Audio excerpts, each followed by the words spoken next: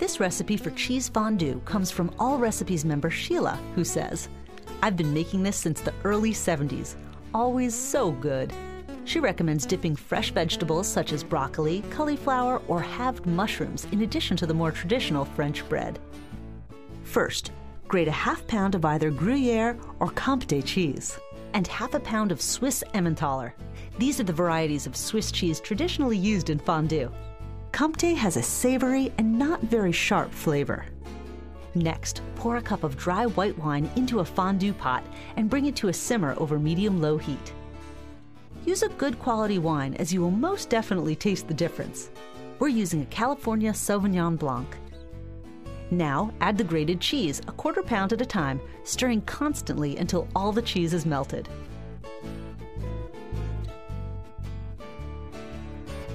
Stir in 2 tablespoons of flour,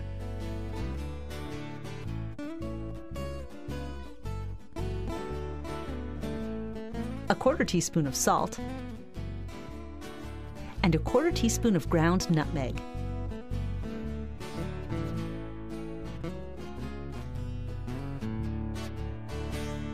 Serve the fondue with cut-up French bread and any vegetables you like. All Recipes member Annie N. has this helpful tip.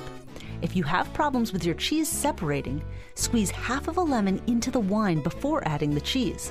The lemon is not for taste, but to help break down the cheese and keep your fondue beautiful all night long.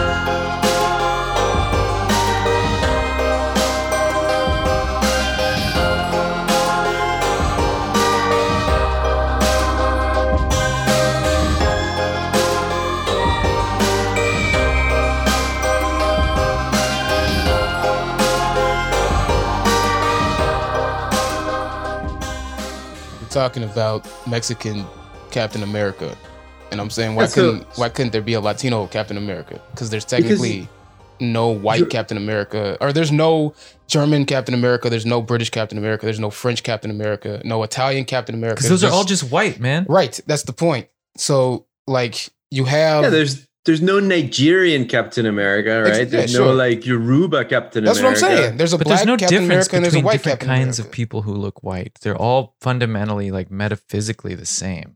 There's a melting pot in the United States, but it's a melting pot where you put the white cheese on one side and you put the black cheese on the other side, right? And you have a divider between them, and you let the white chease melt with each other. It's like you let the black cheese melt with each other. But the salsa that gets pushed to the side, that's never a part of the fondue. No. I think the salsa doesn't necessarily get pushed to the side. I think it gets like how they have on the census. Are you Hispanic non-white, right? Or are you Hispanic whatever? And you kind of get put in the middle. And there right now you're at the stage where like Italians were before World War II, where it's like, can they be white? Maybe it's like, I don't know. Let's give it a test run. You know, we're testing these, like the Cubans, they can be white. We might let them join the party. So they're fucking white. Right? We might let them join, but those Puerto Ricans. It depends what Cuban, right?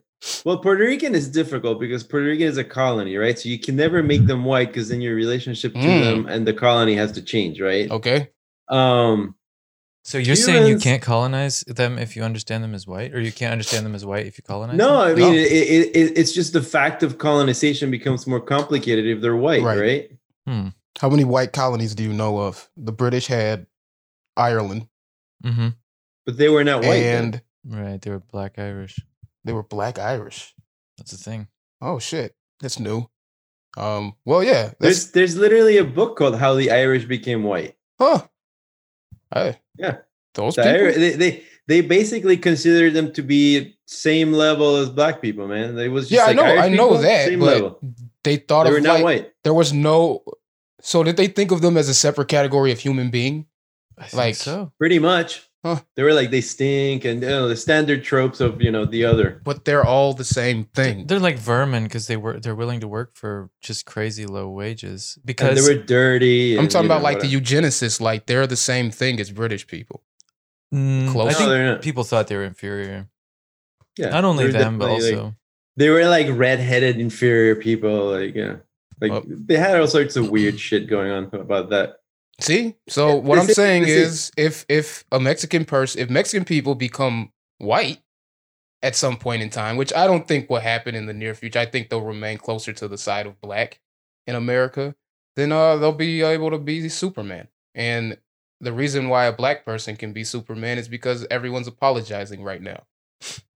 That's why, or Captain America. Sorry, I think there's something about the sort of the myth of America where like white people and black people are a part of that genesis, even if like black people were brought in under duress, you know. Whereas like Native Americans are the other that had to be fought and dispossessed in order to create the great nation. They were subjugated. And yeah, I mean, they were, and which is interesting because it's almost like the opposite of what happened in Latin America, which is that when they got there, they were like, wait, these people are people, you know, like we can't just do this. We need to turn them into good Christians. And they said, well, how are we gonna get labor? And they're like, well, then we go to Africa because they're not people. I mean, literally, that was the fucking line of reasoning. I don't know if they thought of them as people. I think it was more like our diseases are killing all these people. Yeah, and they couldn't do the work. No, there's literally like this is documented. But like, you know, they weren't sturdy enough. The natives weren't sturdy enough. There's documentation of the Jesuits wanting to send clergy to the New World to bring in, you know, the Native Americans. But there's also they died documentation of conquistadors wanting to go in there and but the subjugate these people. But the church literally said they have souls, they're human, you can't have them be slaves. Literally, like I mean, I know it. Well, the church also baptized the babies before it bashed them on the rock. Yeah, I know. So I'm not saying this isn't like they were better. I'm just saying it operated on a different paradigm. You know, so that because that's how the transatlantic slave trade in the sort of Latin American countries begin is with we're not going to use the natives as slaves. Then we need to go and bring some slaves from Africa. That's basically how the equation worked out. I was reading some literature recently, though, some articles and stuff, and what I found was that actually it wasn't called white. Retrospectively, sort of anachronistically, we could say white. So like European slavery was first in terms of in the States until what, like 1650 or something. Can that be? What are you talking about? Or maybe it was 1560. It was easier to grab poor white people from Europe and put them in a boat than go all the way to Africa to grab poor people there. And it was indentured servitude. But the problem they were in I should check the date. I'm not sure what it was. Well, you always had both because you had black people in Europe. You know, but the idea was that it was predominantly white until a certain point hit. They hit a certain point where they discovered that when a white indentured servitude, like my great grandfather, came to the country, or came to this fucking godforsaken landmass that we live on, and he runs away, you can't tell him apart from all the others. It's just easier to manage if you use racial, if you use phenotypic traits to color code your workforce. Well, it also it's harder to get away. It's harder to escape if you're black than if you're white. This is what the articles were saying that I but there's also the dynamic of the fact that black people, what is it? Yeah, Shays Rebellion, armed uprising in Western Massachusetts, were basically 1787. When I think the black people, well, maybe I'm looking at the wrong rebellion, but the black people and white people unite to fight basically the aristocracy in the colony and against indentured servitude. Yeah, right? They were a bunch of tenant farmers and both servants. of them, the form of indentured servitude. Let's say you break a hoe, you would get years added onto your indentured servitude, or you could sign a contract for indentured servitude for like 99 years. So everyone was rebelling against this, and basically what the result was is that the aristocracy figured out we can't beat all of these peasants, or however they would be categorized, these indentured servants. Menial laborers, manual laborers. And so what we're going to do is we're going to divide them. We're going to give the white indentured servants their freedom after 7 years, and we're going to give them 40 acres and a mule. And we're going to give the black servants or indentured servants slavery, 99-year contracts. And basically kind of the way slavery happened was because you basically need to set up a division within your labor force that holds one above the other. So you just do that based off of color to say, these people are different from you, so we're going to subjugate them, and we're going to give you a little bit, a little piece of the profits that come from the subjugation of these people. And you guys get your 40 acres and a mule in the American dream. And in order to maintain our aristocracy and your American dream, we're going to subjugate these people. And that's okay, even though they fought with you. So yeah, I mean, I think the upshot there is the shit that'll get you canceled in that is, I mean, what you're saying is, this isn't what Marco was saying, but like the thought wasn't like, oh, we'll enslave people because they are black. It was rather, oh, well, we've got slaves. How are we going to manage this as best as possible? Well, I mean, so and the result is we're going to enslave them because they're black. You know? Well, no, we're going to enslave specifically black people because it's convenient as far as managing it goes. Because when they escape, you can see them, and you can... Well, that's like on your end. I didn't read that, but the idea is basically, we need to divide the labor force. So we're going to divide them black and white because we need to exploit some of them. We need to subjugate some of them, and we need some of them to be kind of the enforcers. And we've seen that they have a propensity to rise up.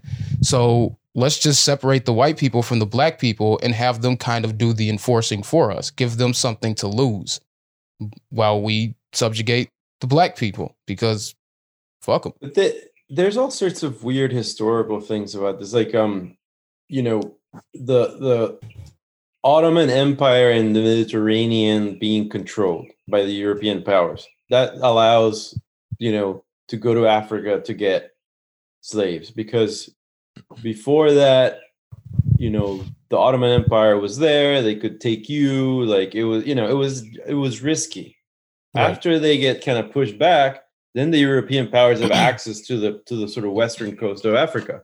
But before that, they were like, that whole area was, you know, the Ottoman Empire was moving back and forth through it. Then in you know, if you look at the United States prior to the war, there was like a kind of white labor force that was basically mixed up with the black labor force anyway. They were just living side by side.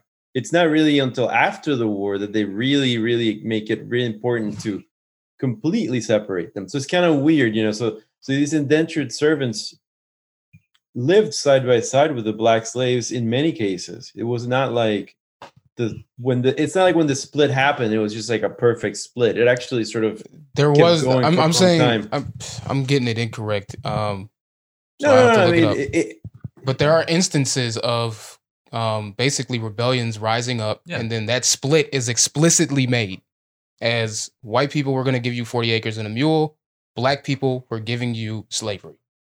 That's it. So that happens. That might not be the mode overall, but that has happened.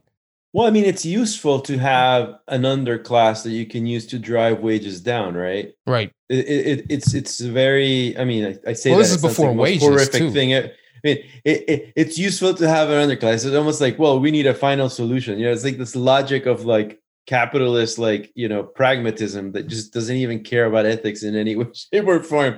It's useful to have slaves that look different from the other slaves. That way we can put them underneath and drive all the wages down. So fucked up.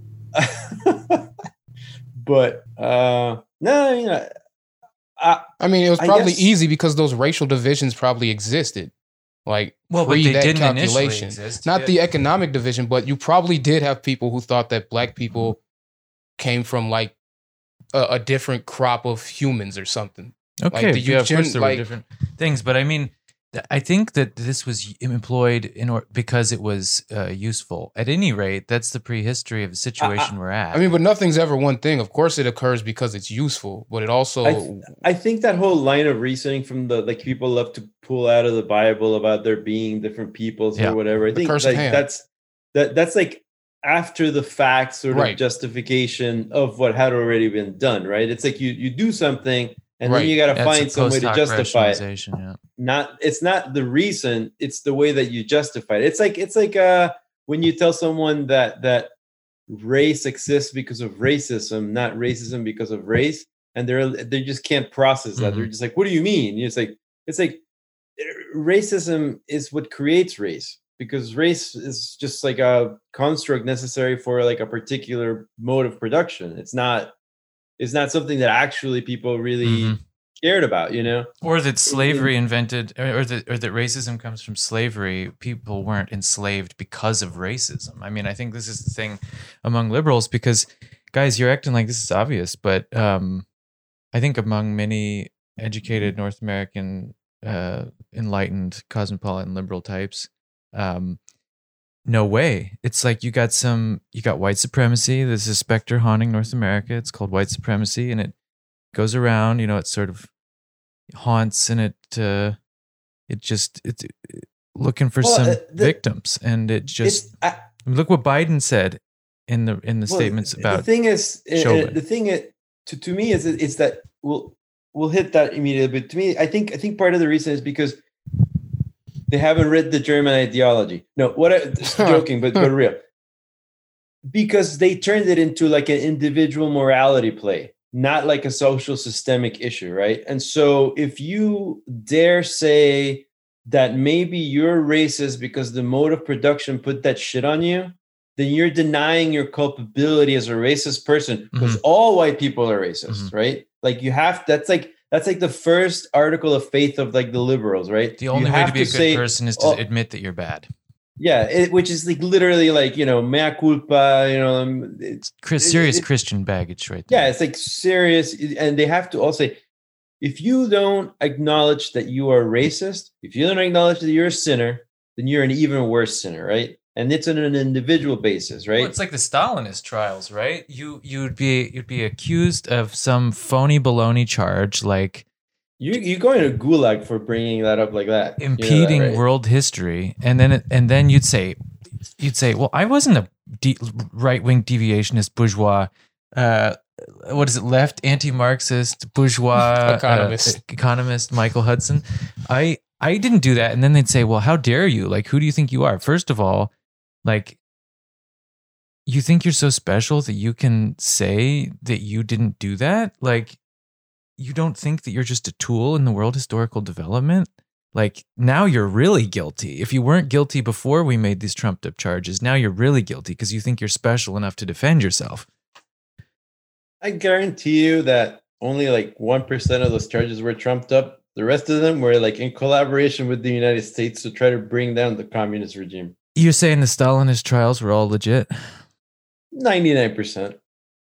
I have no idea what you're talking about. Guys, speaking of trials. Way to go. That was smooth. That was a smooth segue. So, big news in the last week, huh? Do you remember where you were at? Go ahead. I'm serious. I was sweating. I was like, oh shit, what's going to happen? Yeah, my stomach was turning. Yeah. I was at work. I was at work too. At work. They turned the TV on like an hour before. Yeah. And they were like, we got to watch this. This is really important. Mostly I was like, do I need to go home before they start burning tires in the 10?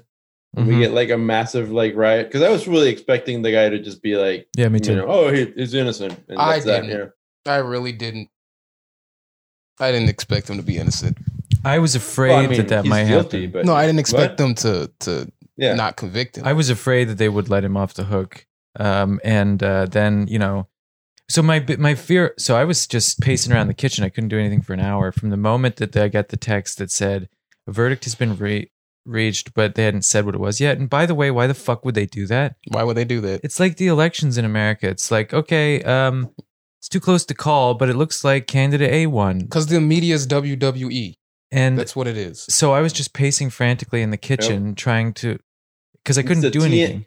It's the TMSification of reality, man. Everything's TMZ. Everything. I was just like, it's disgusting. What's TMZ? I don't know what it stands for. It's like the celebrity news, like it's like paparazzi shit. Type of news.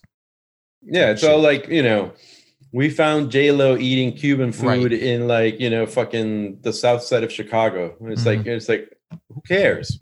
But it has to be sensationalized to the point where like it becomes quote unquote interesting, right? But it's also like the reality showification of the news, and it's basically everything is sports in America. Well, it's just entertainment. Like, commercial break. Hold on in suspense. The reality show part is who's gonna get the rose. It's part of the reason I fucking hate sports. Like everything gets turned into like people talk about politics like it's sports. My team won. Right. First of all, it's not your fucking team, Like you don't own it.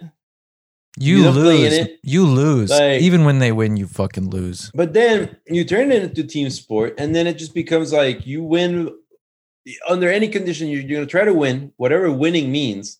Because it's like, did I win when Biden won? No, I didn't fucking win anything. What the hell did I win? Healthcare? Where is it? But my colors won. So what colors? You mean? Like the movie from 1980, from 1989. Colors. The fucking with Sean the Penn Crips and Don Cheadle, motherfucker. Crips won. Well, I was worried that some shit was going to explode because they've let all those fuckers off, and we've literally turned American politics into Crips versus Bloods. It's like the most insane shit. Yeah.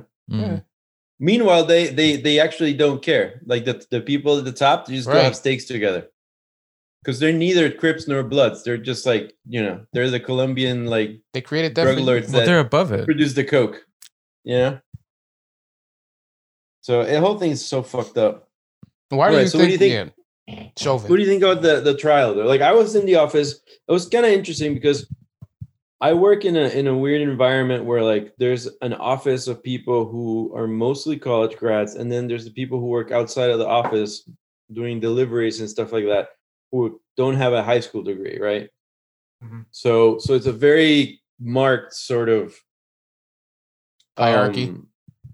Not hierarchy, because like the people in the office can't really boss them around, but it's very marked in terms sociologically, like how they're different, And like, for example, no one who has a college degree in my office got COVID, and everyone who doesn't have a college degree got COVID. Shit. Like that's, that's how crazy, like, and that's the power of education, Marco. Yeah. That's the power of education. But I think what goods are called Bildung. What I think is pretty incredible about that is that how many things in both of those sets of lives are operating the same way, and we're not even paying attention to them. I mean, no one noticed that. I'm the only person at work that actually made the connection that all the guys outside got COVID, and except for one guy who's super careful because he's got like a kidney disease or something, and he's like, I am not getting this shit because I'll die. And but everyone else got it, and the people who have college degrees in the office didn't. The two people in the office that don't have college degrees did get it too, which is kind of funny. They did. They did. So it's kind of weird. Who knows? But that diploma protects you from COVID. I don't know. I mean, maybe I don't need the vaccine. I got like 3 master's degrees, man. I know, right? So, but it shows you how things are kind of operating, underneath the surface in the sociological systemic way, and we're never accepting that. So anyway, we're waiting for the results. We're waiting for the verdict, and coming from the lawyer. And I know, right? And it was just kind of weird because normally they don't care about anything that happens in the world. I mean, these people do not care about the world at all. Like they're just like they care about like, where their next meal is coming from. They care about like what movies coming out, but news. I mean, we had the general manager cares. He's a Warren Democrat. He cares very much about caring. He's a little Lorax. But he put the. Does he have a handlebar mustache? No. Clean shaven, clean haircut. Always wears a suit. But he always puts things like that on the TV. No one ever watches. With the confirmation hearings and stuff like all that kind of stuff. He'll put it on because he thinks it's important to see these historic events, right? This time they were all watching. People came from outside, like to watch what it was important. Being given. It was fucking important. They actually cared about what was going to happen, and they're actually happy with the verdict. I have a very conflicted relationship to that whole thing where people start celebrating a guilty verdict because it's like it's not really justice. It's just like the guy killed someone, now he's going to jail. Like I don't feel. Right. It's kind of what it shows you is how fucked up the legal system is. That you celebrate. That people have to celebrate something like that. That there's nothing to celebrate. There's nothing to celebrate. I mean, someone is dead. A man died, and another man has 20 years of his life taken. Like this is a tragedy across the board, right? Like 2 lives completely wasted. Even if we hate Chauvin, it's still a human being. It's still alive. His life is gone. Whatever relationships, kids, wife, whatever the fuck he's got going on in his life, it's done. So 2 lives ended. There's nothing to celebrate. But because the system, so people are not celebrating that, right? They're celebrating the end of unfairness.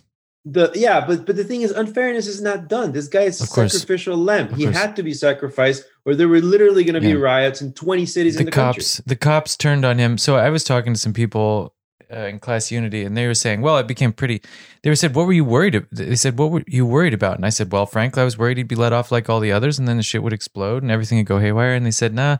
It became pretty evident that Chauvin was Chauvin. I don't fucking know how to say it. It's a French name. It's Chauvin. Fucking idiots. Yeah, but do you really think he pronounces it like I don't give a fuck what he thinks. He's wrong. He's wrong about a lot of things. Even his own fucking name. And they said, well, they knew it was going to go haywire when the cops turned on him, and the cops had to turn on him because otherwise it would have been a powder keg in that town, and not only there but everywhere. And sometimes you got to do the right thing. That's right. They sacrificed him. He fucked up. He's got to go down. It's like mafia, like that fucker. What was that? Killing Them Softly, Ray Liotta's character. It's like, baby, you fucked up. Now you're gonna bite. That's a great movie. Yeah, it is. But great movie. I was celebrating the fact that 50 people didn't get the shit kicked out of them in the streets. Right. And nobody else got shot because, you're saying like, why should we celebrate one more life destroyed? I mean, let's be honest, that life is already a ruined life, but whatever. I mean, if they'd let him off the hook, I promise you a handful more lives would be ruined that weekend because the shit would have hit the fucking fan. I mean, but that's not a celebration. And who knows what horrible shit this guy would have done if he had been left off, right? Because now he's like, oh, well, I get to do whatever the fuck I want. I'm immune. He's a dead man. Can you imagine him in prison? He's not going to be in general population. He's going to be in isolation. No, they can't let him get killed in jail. Right. It's like not how shit works. No. I mean, you can't. No, I mean, and I'm fine with that. Because like we can't have the system be where like you get extrajudicial punishment every time you send someone to jail. Like you can't have this thing. Like I find it grotesque that somebody's going to knock his teeth out. They're not. He's not going to be in that. He's going to be in cop jail. They're not going to let him get killed like that. The cops are going to protect him, and they should, because they should protect everyone. Just because he's going to get special treatment doesn't mean that special treatment is wrong. It's that's what everyone should be getting. Like we shouldn't have a prison system where getting raped is just standard. I mean, that's insane. Yeah, but come on, don't you think it'd be just rape him a little? No. I don't get any because he's only going to be in there for what, like 18 months or something.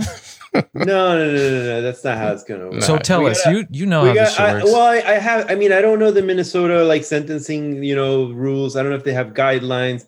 I don't know what the minimum sentence is, if there's percentages, or if it's you have to serve the entire sentence. That stuff gets complicated, but it's not going to be 18 months.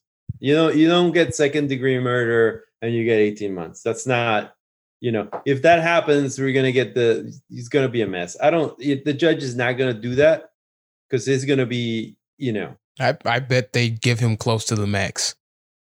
Yeah, it's going to be close to that. It's going to be, if they try to mess around with it, it's going to be like the sort of lowest level that they can give him and still have it look like they're giving him a hard sentence. Mm-hmm. You can't just, this is not a moment where the judge gets away with the slap on the wrist. Like, I don't think so. I mean, if it happens, there's going to be a fucking mess, because I think people are going to pay attention to sentencing here. Right. Certainly. But I don't know. I lost track. What were we talking about? Well, here, let me run this other thought past you. So the other thing I was thinking about in this context was like, so remember where we were, do you remember, I ran this past you already, Thaddeus, but like, remember where we were a year ago, roughly. So, or a little more than a year ago. It just seems like a different world. Before the pandemic, before George Floyd and the protests in the summer, before vaccine issues, before, Trump was still president. We wasn't sure who would be president. The left was talking about lots of stuff. Now, you guys may be a little more pessimistic about this than I am, apparently, but I mean, the left was talking about all kinds of other good stuff. And I mean the left with all its warts, like shitty left, not good social, whoever. Yeah, please. Huh? Someone is tapping on the table over and over again, and I can hear it in the recording. Okay. At some point, all of that shit just vanished, and the pandemic and ACAB and BLM is all the left could think about. And I was just hoping that maybe people get vaccinated, maybe the pandemic will cease, and maybe the left will start to think about other things again. Well, I got two things for that. I don't think that's all the left was thinking about during the pandemic. I think they were still organizing on housing rights. At least here in Chicago, they were still doing the Lift the Ban campaign was still going. And I don't think generally that the left was talking about anything. Everything was centralized to Bernie Sanders' campaign. So as soon as Bernie Sanders' campaign fizzled out, it was already a foregone conclusion that... So he's a sheepdog. All those... Yes, he's a shepherd. He's Moses. He's, David. He's fucking... Here's... But I'm saying all those people were going for it. I'm saying as soon as that movement...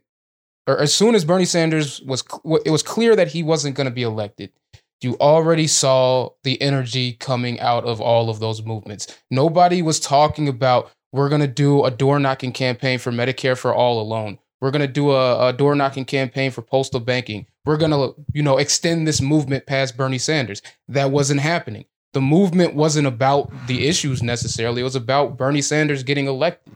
It was the same as every other type of movement.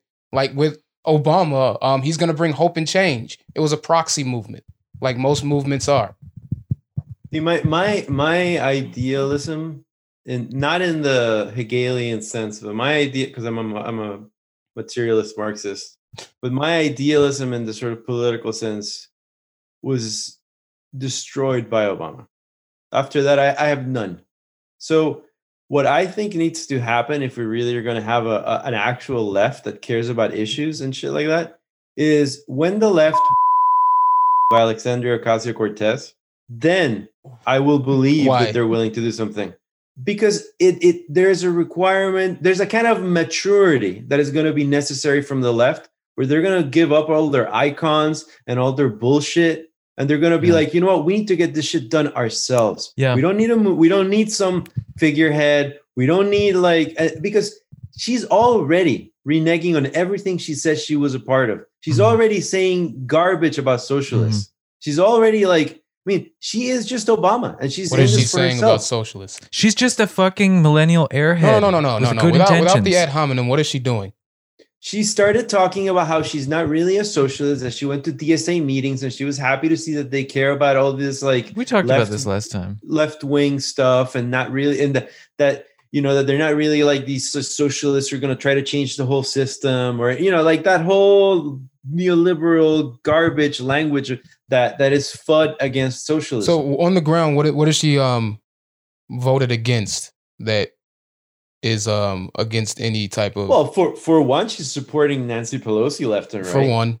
I mean, that's already many things. That's already to me like you've already disqualified yourself. What was she going to do otherwise? Outrageously vote against awful. Nancy Pelosi as leadership. And do what? What was that going to do? Thaddeus. What was it going to do? It would have been her. For her. No, why did the Democrats say we have to impeach Trump a second time to send a clear fucking message? They said. You want me to and follow you were against that. No. Yeah, but I'm saying they follow their own fucking logic. She should send a clear message.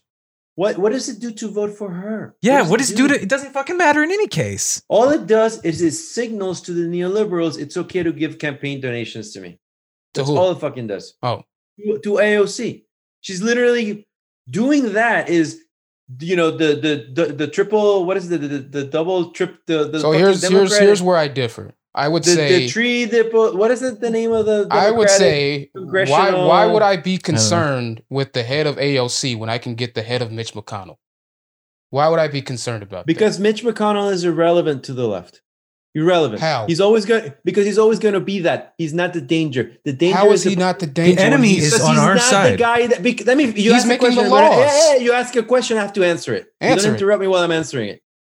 Why is he not the problem? Because he doesn't take our energy. Obama did more damage to the left than George Bush and Trump put together. In fact, Trump did us a favor because he galvanized people and he got us to go vote and do shit. Obama is the one who took us and fucking bent us over and fucked us in the ass and didn't give us healthcare and kept wars going and started more conflicts and started shit in the fucking Latin America. They are the danger. The conservatives, I don't even pay attention to them. They are irrelevant. We will fight with them once we have actual power on the left. It's like you want to fight the last boss in Super Mario Brothers without fighting the first one. You got to deal with the crap inside of the left first. Otherwise, you never have power. Never.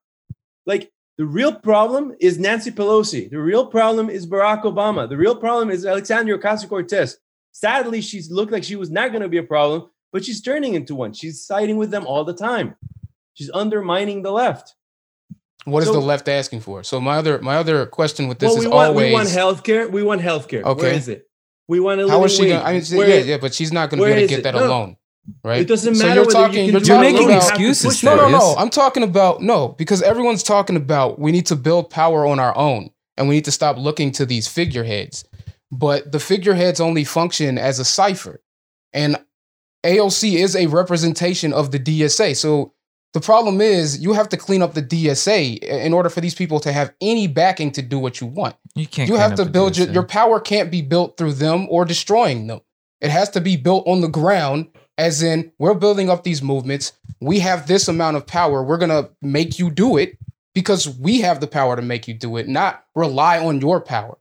If these guys are in those positions, they literally work like suctions of power. They just suck it to themselves, right? It's like that's why Obama was so damaging because all of the power, all of the attention that the left could put it somewhere else, he was grabbing it for himself, and we were being left with nothing. It's like that part of what's it called? Is it There Will Be Blood, where he's like saying, "I drink your milkshake." I drink it up. That's what they do. They drink your milkshake. They drink our fucking milkshake. Okay, so what do you propose the left do in that instance? Not get involved in electoral politics? Just criticize them all the time. You got to be constantly tearing them down. No quarter given, nothing. You do something we don't like, we're gonna talk shit about you nonstop. Okay, it's got to be like that, and then we got to primary these people every primary, sure, every single primary. And I don't want to hear the party unity, my ass, right? Vote blue, no matter who. That's what the Pumas say. No. I say primary everybody all the time because you should always have to restate your case. But she's a dynamic, young, forward-thinking, bright, young, honestly, promising, young. Bright young Don't defend woman. them against the conservatives. Don't defend them against the Republicans. Let the Republicans hit them. What do you mean? They're doing us a favor. when the Republicans attack these people, they're doing us a favor. Let them trash them. Let them show how they're bad. If Hillary Clinton is involved in some corruption thing, let the Republicans take her down. That's right. Let them take her down. They're doing us a favor. They're cleaning our house for us because we're obviously too incapable to do it ourselves. I want the corruption in the party gone. And if the Republicans are more corrupt, that's on them. But if they can point at ours. So the Democrats are your party. You're expecting they're not my party, but until the Democrats are not something other than the Republican 2.0, nothing is going to change in this country. And that's what they are. So there are Republicans who like rainbow flags. So you see the horizon as the Democratic Party is going to reform itself. No, I mean, I see the horizon. It's like Stalin is going to wake up from the grave and he's going to lead the glorious revolution. But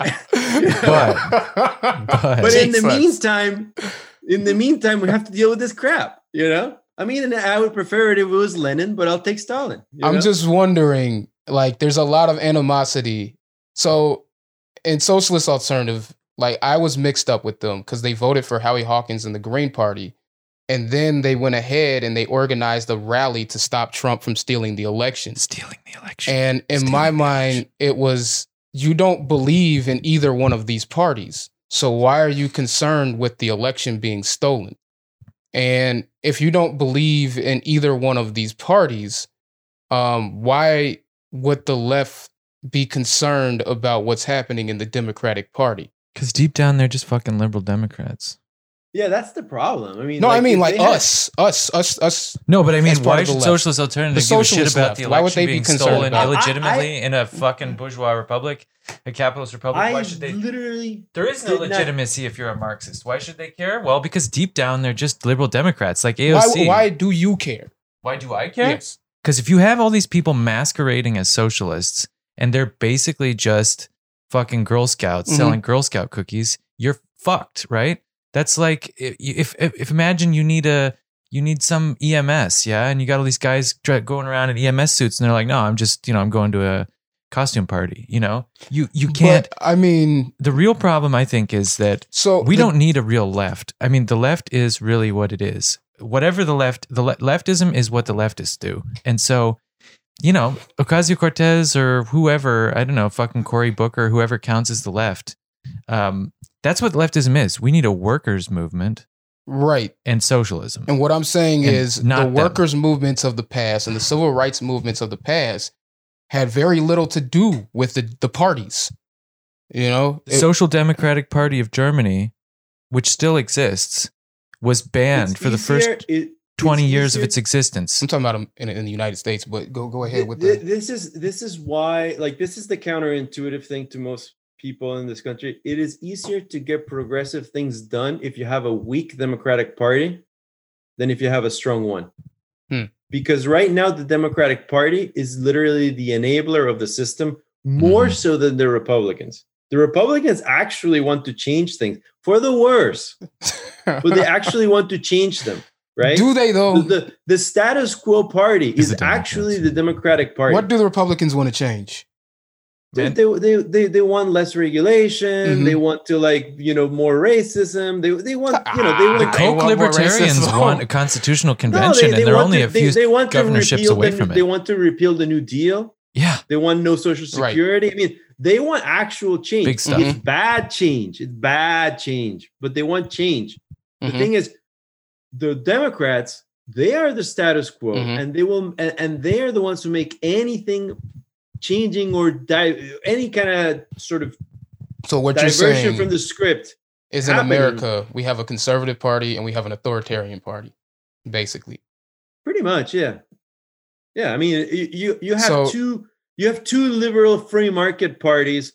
One is an Austrian economics party, and you have another one that's an Adam Smith party. That's it. Like, the Democrats are Adam Smith, and the Republicans are von Mises. That's it. That's what you got, I mean, there's not even a Keynesian party. Right. Much less like a Marxist party. So, but the Democrats, in a weird way, even by giving up control all the time. I mean, they never want to win elections. Isn't that crazy? They never want to win elections. They'd rather be in the opposition party all the time. They want to win elections, but they don't want to actually. No, they don't. They don't want to actually use their power when they win elections. Individually, they want to win, but they rather, once they've won and secured their post, they rather be in the position where they can't do anything. They would rather resist. They can resist is what you do to maintain the status quo. That's resistance, right? Like for them. Timmy has to go to the dentist and he's dragging his feet saying, no, but I don't want to. That's what a Democrat wants. They want a big bully like Trump who looks like the bad guy so that they can get the tax breaks that he gives because personally it fucking benefits them. But publicly they'll say, he's so bad. It's all his fault. We're good and he's bad. And then everything bad happens. They just blame him and they can lose all the way to the bank. That's what they want. They're fucking paid to lose because they're oligarchs. Which is why I was afraid that this Chauvin guy was going to get off. Because that's the status quo. It's more useful to have the riots because that puts all the attention on the riots. Not for Biden. It allows them to militarize the police even more. Yeah, that's what I was afraid of. It was useful for the riots to happen under Trump for Democrats, but it's not useful for riots to continue under Biden because if you're talking about maintaining the status quo, most people I talk to, their opposition about the riots is that they're chaotic and they're a disruption to their lives, right? Maybe it's just psychologically a disruption to their lives, but they hate the riots. And since Trump was already a chaotic figure, it was expected that Trump was going to allow the riots to continue because that's just what happens under Trump and under Republicans. We're doing something wrong. We're not supposed to call them riot. We're supposed to call them demonstrations where people show their freedoms or something. Whatever. But I mean, that was, and once Biden got elected, these riots were expected to stop. He was bringing everything back to normal. Riots aren't normal. So but Trump is normal. No, what I'm saying is in the mind of an American, American middle class, the people who vote primarily, Trump isn't normal. Trump That's because these people are vulgar. Deeply fucking self-deceived or something. I don't know, but 75 million people voted for that guy. What are those? Those aren't fucking. They Oscar are Mayer weenies. Those are human beings. They are rubes. That's how they feel about fake news. It's all fake news. It's not fake news. They're just rubes, and they're to be pitied at best, and they're to be hated at worst. And Biden is bringing everything back to normal. So if Chauvin gets released, gets vindicated, or whatever you want to call it, then there would be riots in the streets, and this time it would be Biden's fault. And they would say it's Trump's fault somehow. They're still blaming Trump for random shit. Maybe. I don't think that comes into this, guys. I think the real concern there would be it would be another how long? How long would it be that this is what we think about? I think Joe Biden in his statement said, basically white supremacy killed George Floyd. And it's no, Joey, no, it didn't. 4 fucking cops did that, 2 of whom were people of color, and it's not this isn't a evil boogeyman that killed him. It's a class society with armed guards to protect your wealth. You're more likely to get killed if you're black. I mean, that's just that's just true. But right, in this case, no disputing. That's why this case is not a case where anybody in the civil rights community is happy. I mean, the conditions for this case, usually people get into the streets because a cop shot somebody, right? And the cops on their side I have to make a split-second decision in order to authorize deadly force, right? Usually that's their excuse. But in the Chauvin case, Chauvin, whatever the fuck his name is, in his case, he knelt on a man's neck and sat on his chest for 9 minutes and 22 seconds. So you have ample time to de-escalate, and there really isn't that excuse of I had to make a split-second decision to authorize deadly force. That's point number one, right? That's why I don't understand why it's not first degree murder. Because after a minute, that shit's premeditated. Mm-hmm, right. It was obviously after 1 minute, first degree murder. That shit is premeditated. You're on his neck, dude. Like, you've been on it for a minute. You need to get off it, or you're gonna kill the guy. So at that point, you're already choosing. It's premeditated. That is first degree murder. Yeah. I have to look at the Minnesota or whatever. What was it? Minnesota like statutes and but really like the criminal code. But really, that's premeditated murder. After 1 minute of sitting of putting your knee on someone's neck, when he says I can't breathe, that's a choice. That's not in the heat. That's no. You've been at this for a minute, for 2 minutes, for 3 minutes. You're killing the guy on purpose, thinking it. So that's it. I mean, that's super clear. That's point number one. And the cops that are around him, that to me is also aiding and abetting, because their job is to protect and serve, and their job is supposed to assess the necessity for deadly force. So it was basically up to them as to what to do about Chauvin at that point. He is about to kill this guy. Our job is to protect everyone. Their job was to stop him on paper. You could definitely make a felony murder rule sort of case out of it, right? I don't know. Felony murder. I don't know if they have it but it's basically, if you go out to commit a felony with someone else, and one of the people in that process of committing the felony kills someone, then you are just as responsible for that killing as the guy who did it, because you were, you were in that process, helping that felony happen. Right. So that's the second point. So this is those are the first points, like the police involvement and the fact that it was over a prolonged period of time make it a different case. And then number two, it wasn't prosecuted by like the attorney in that community. It was brought up to the state's attorney. So what's his name? Who was the prosecutor for the case? I can't remember. Something Ellis, I think. He's a congressman. Oh, that Ellis? I think so. Wow. But the DA. Sorry, I was thinking Keith Ellison. The Attorney General. Keith Ellison, yes. Keith Ellison. Yeah, yes. Keith Ellison. He left Congress to run for Attorney General, probably because he wants to be governor, because then he wants to run for president. I mean, that's But he can't because he's got that past. He's got that murky past with the Nation of Islam and fucking Muslim. Anti-Semitism charges. Hey, look, we had a guy whose name was Hussein, and yeah, good luck. Like anything. Barack Hussein Obama. Anything is possible. Like, all right. I'll concede. Anything is possible. Even Mexican Captain America is possible. Everything is possible. Look, this guy's name is Keith. Ellison. It's short. He's a Keith. It's like, come on, dude. Like, all right. If you can elect a guy whose name is Barack Hussein Obama, you can get a Keith Ellison. You can get a Keith in. Right. I mean, come on. Cool. All right.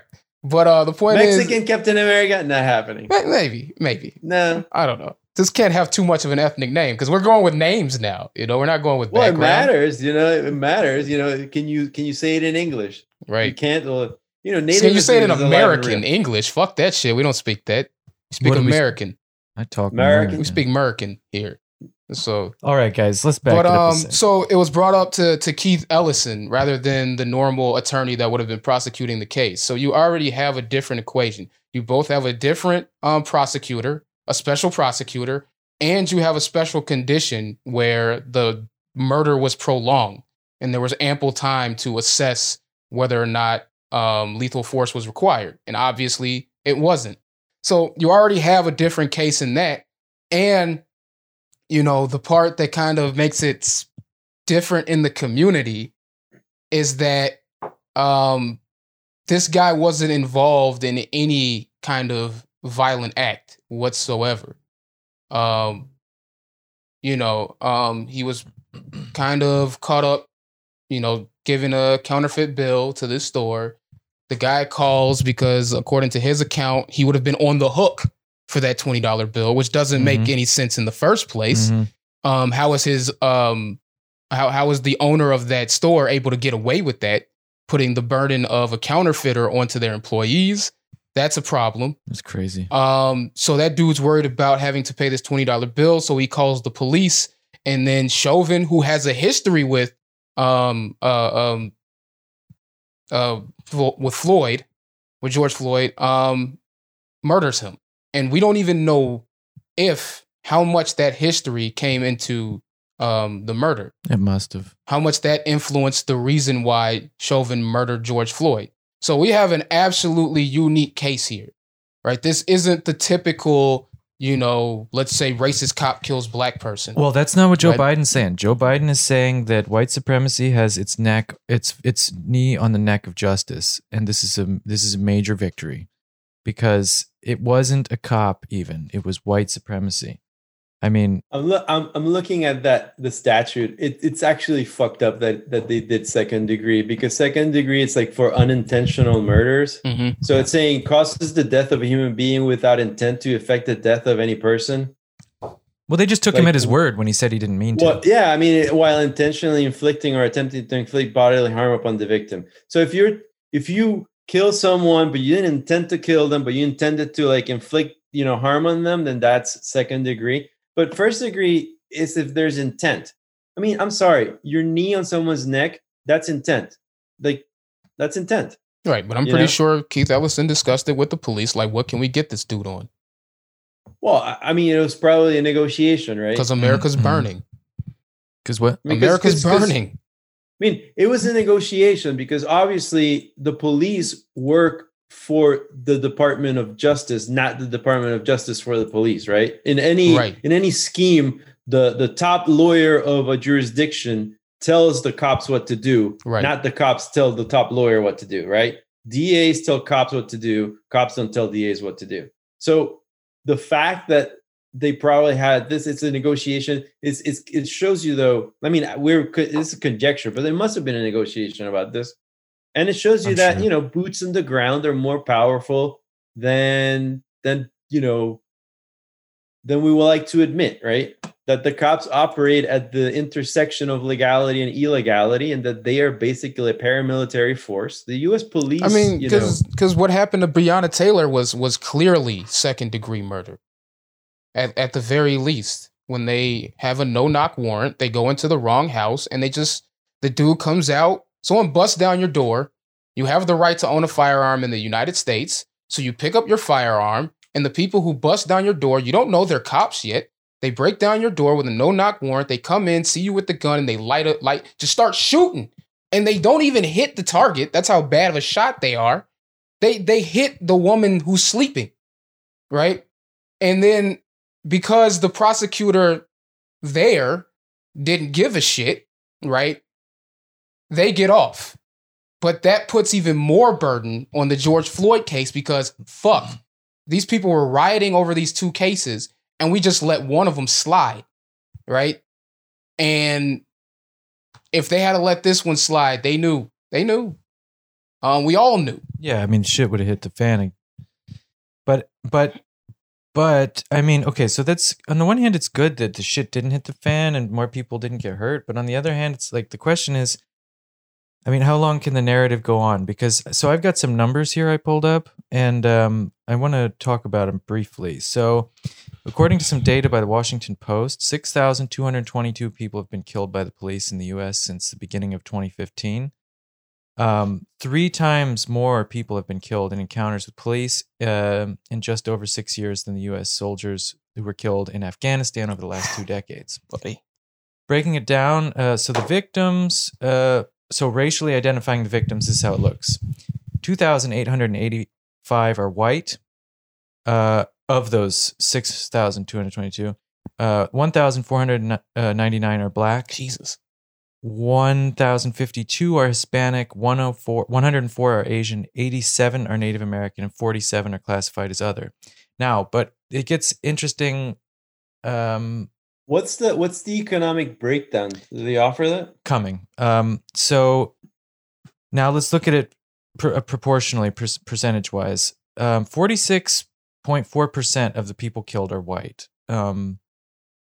24% are black, 17% Hispanic, and 1.7% Asian, 1.4% Native American, 0.7% other, and 8.8% unidentified. That can't be pretty.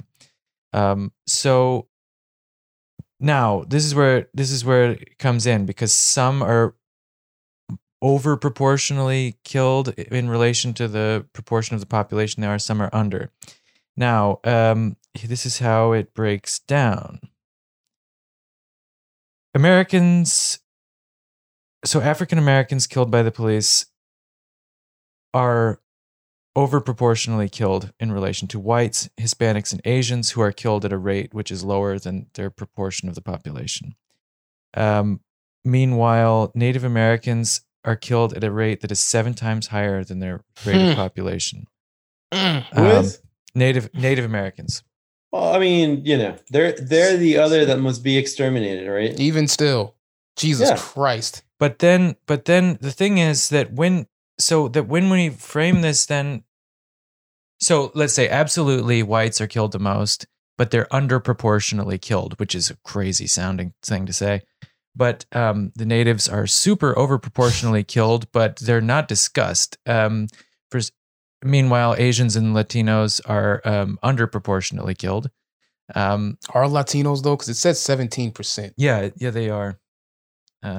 Like that's 17% of those killed. Marginal. Because they're only they can't be more than Latino is about 18% of the population, I think. Right. To say that's an underrepresentation, it's so marginal. Well, it's less. I mean, it's whatever. It's but that's a function of how many black people are getting killed. As soon as you have black people be killed proportionally, the whole thing just kind of like contracts. God, it's so horrible. Yeah. Let's keep going. All right. So then the thing is, it's just like you say these things with this rational baseball hat on. It's like, here's my rationality cap, and then you're like, man, this is some horrible shit. Yeah. So, but then comes the extra layer. Once the socioeconomic background of where the victims were killed, typically with areas of low median household income and high rates of poverty, is factored in. Most of the disparity is accounted for by economic factors. Like I think it was that Matt Bruning article where he says, like, if you take off the top 1%, the income 10%. Top 10%, the wealth income inequality gap, the racial income inequality gap vanishes, and it's just basically you've got poor people. And I've been saying that shit for years. It's like Jeff Bezos has more money than all the black people in the entire country put together. So of course, it's just like, of course, that's going to tilt the whole thing like crazy. One guy's got more money than everyone. It's fucking nuts. Right. So by the way, take out. Can we just install like necromonger rules from Chronicles of Riddick so that we can keep what we kill? So that we just have to kill the billionaires and then we can equally distribute the wealth? Necromonger? That's a fabulous word. I mean, but so it's like if you take the top. I mean, it's the same thing with like. Probably is very similar with men and women too. Like, because like, how many women billionaires versus like men billionaires are there? Eliminate the Oprah. That's it.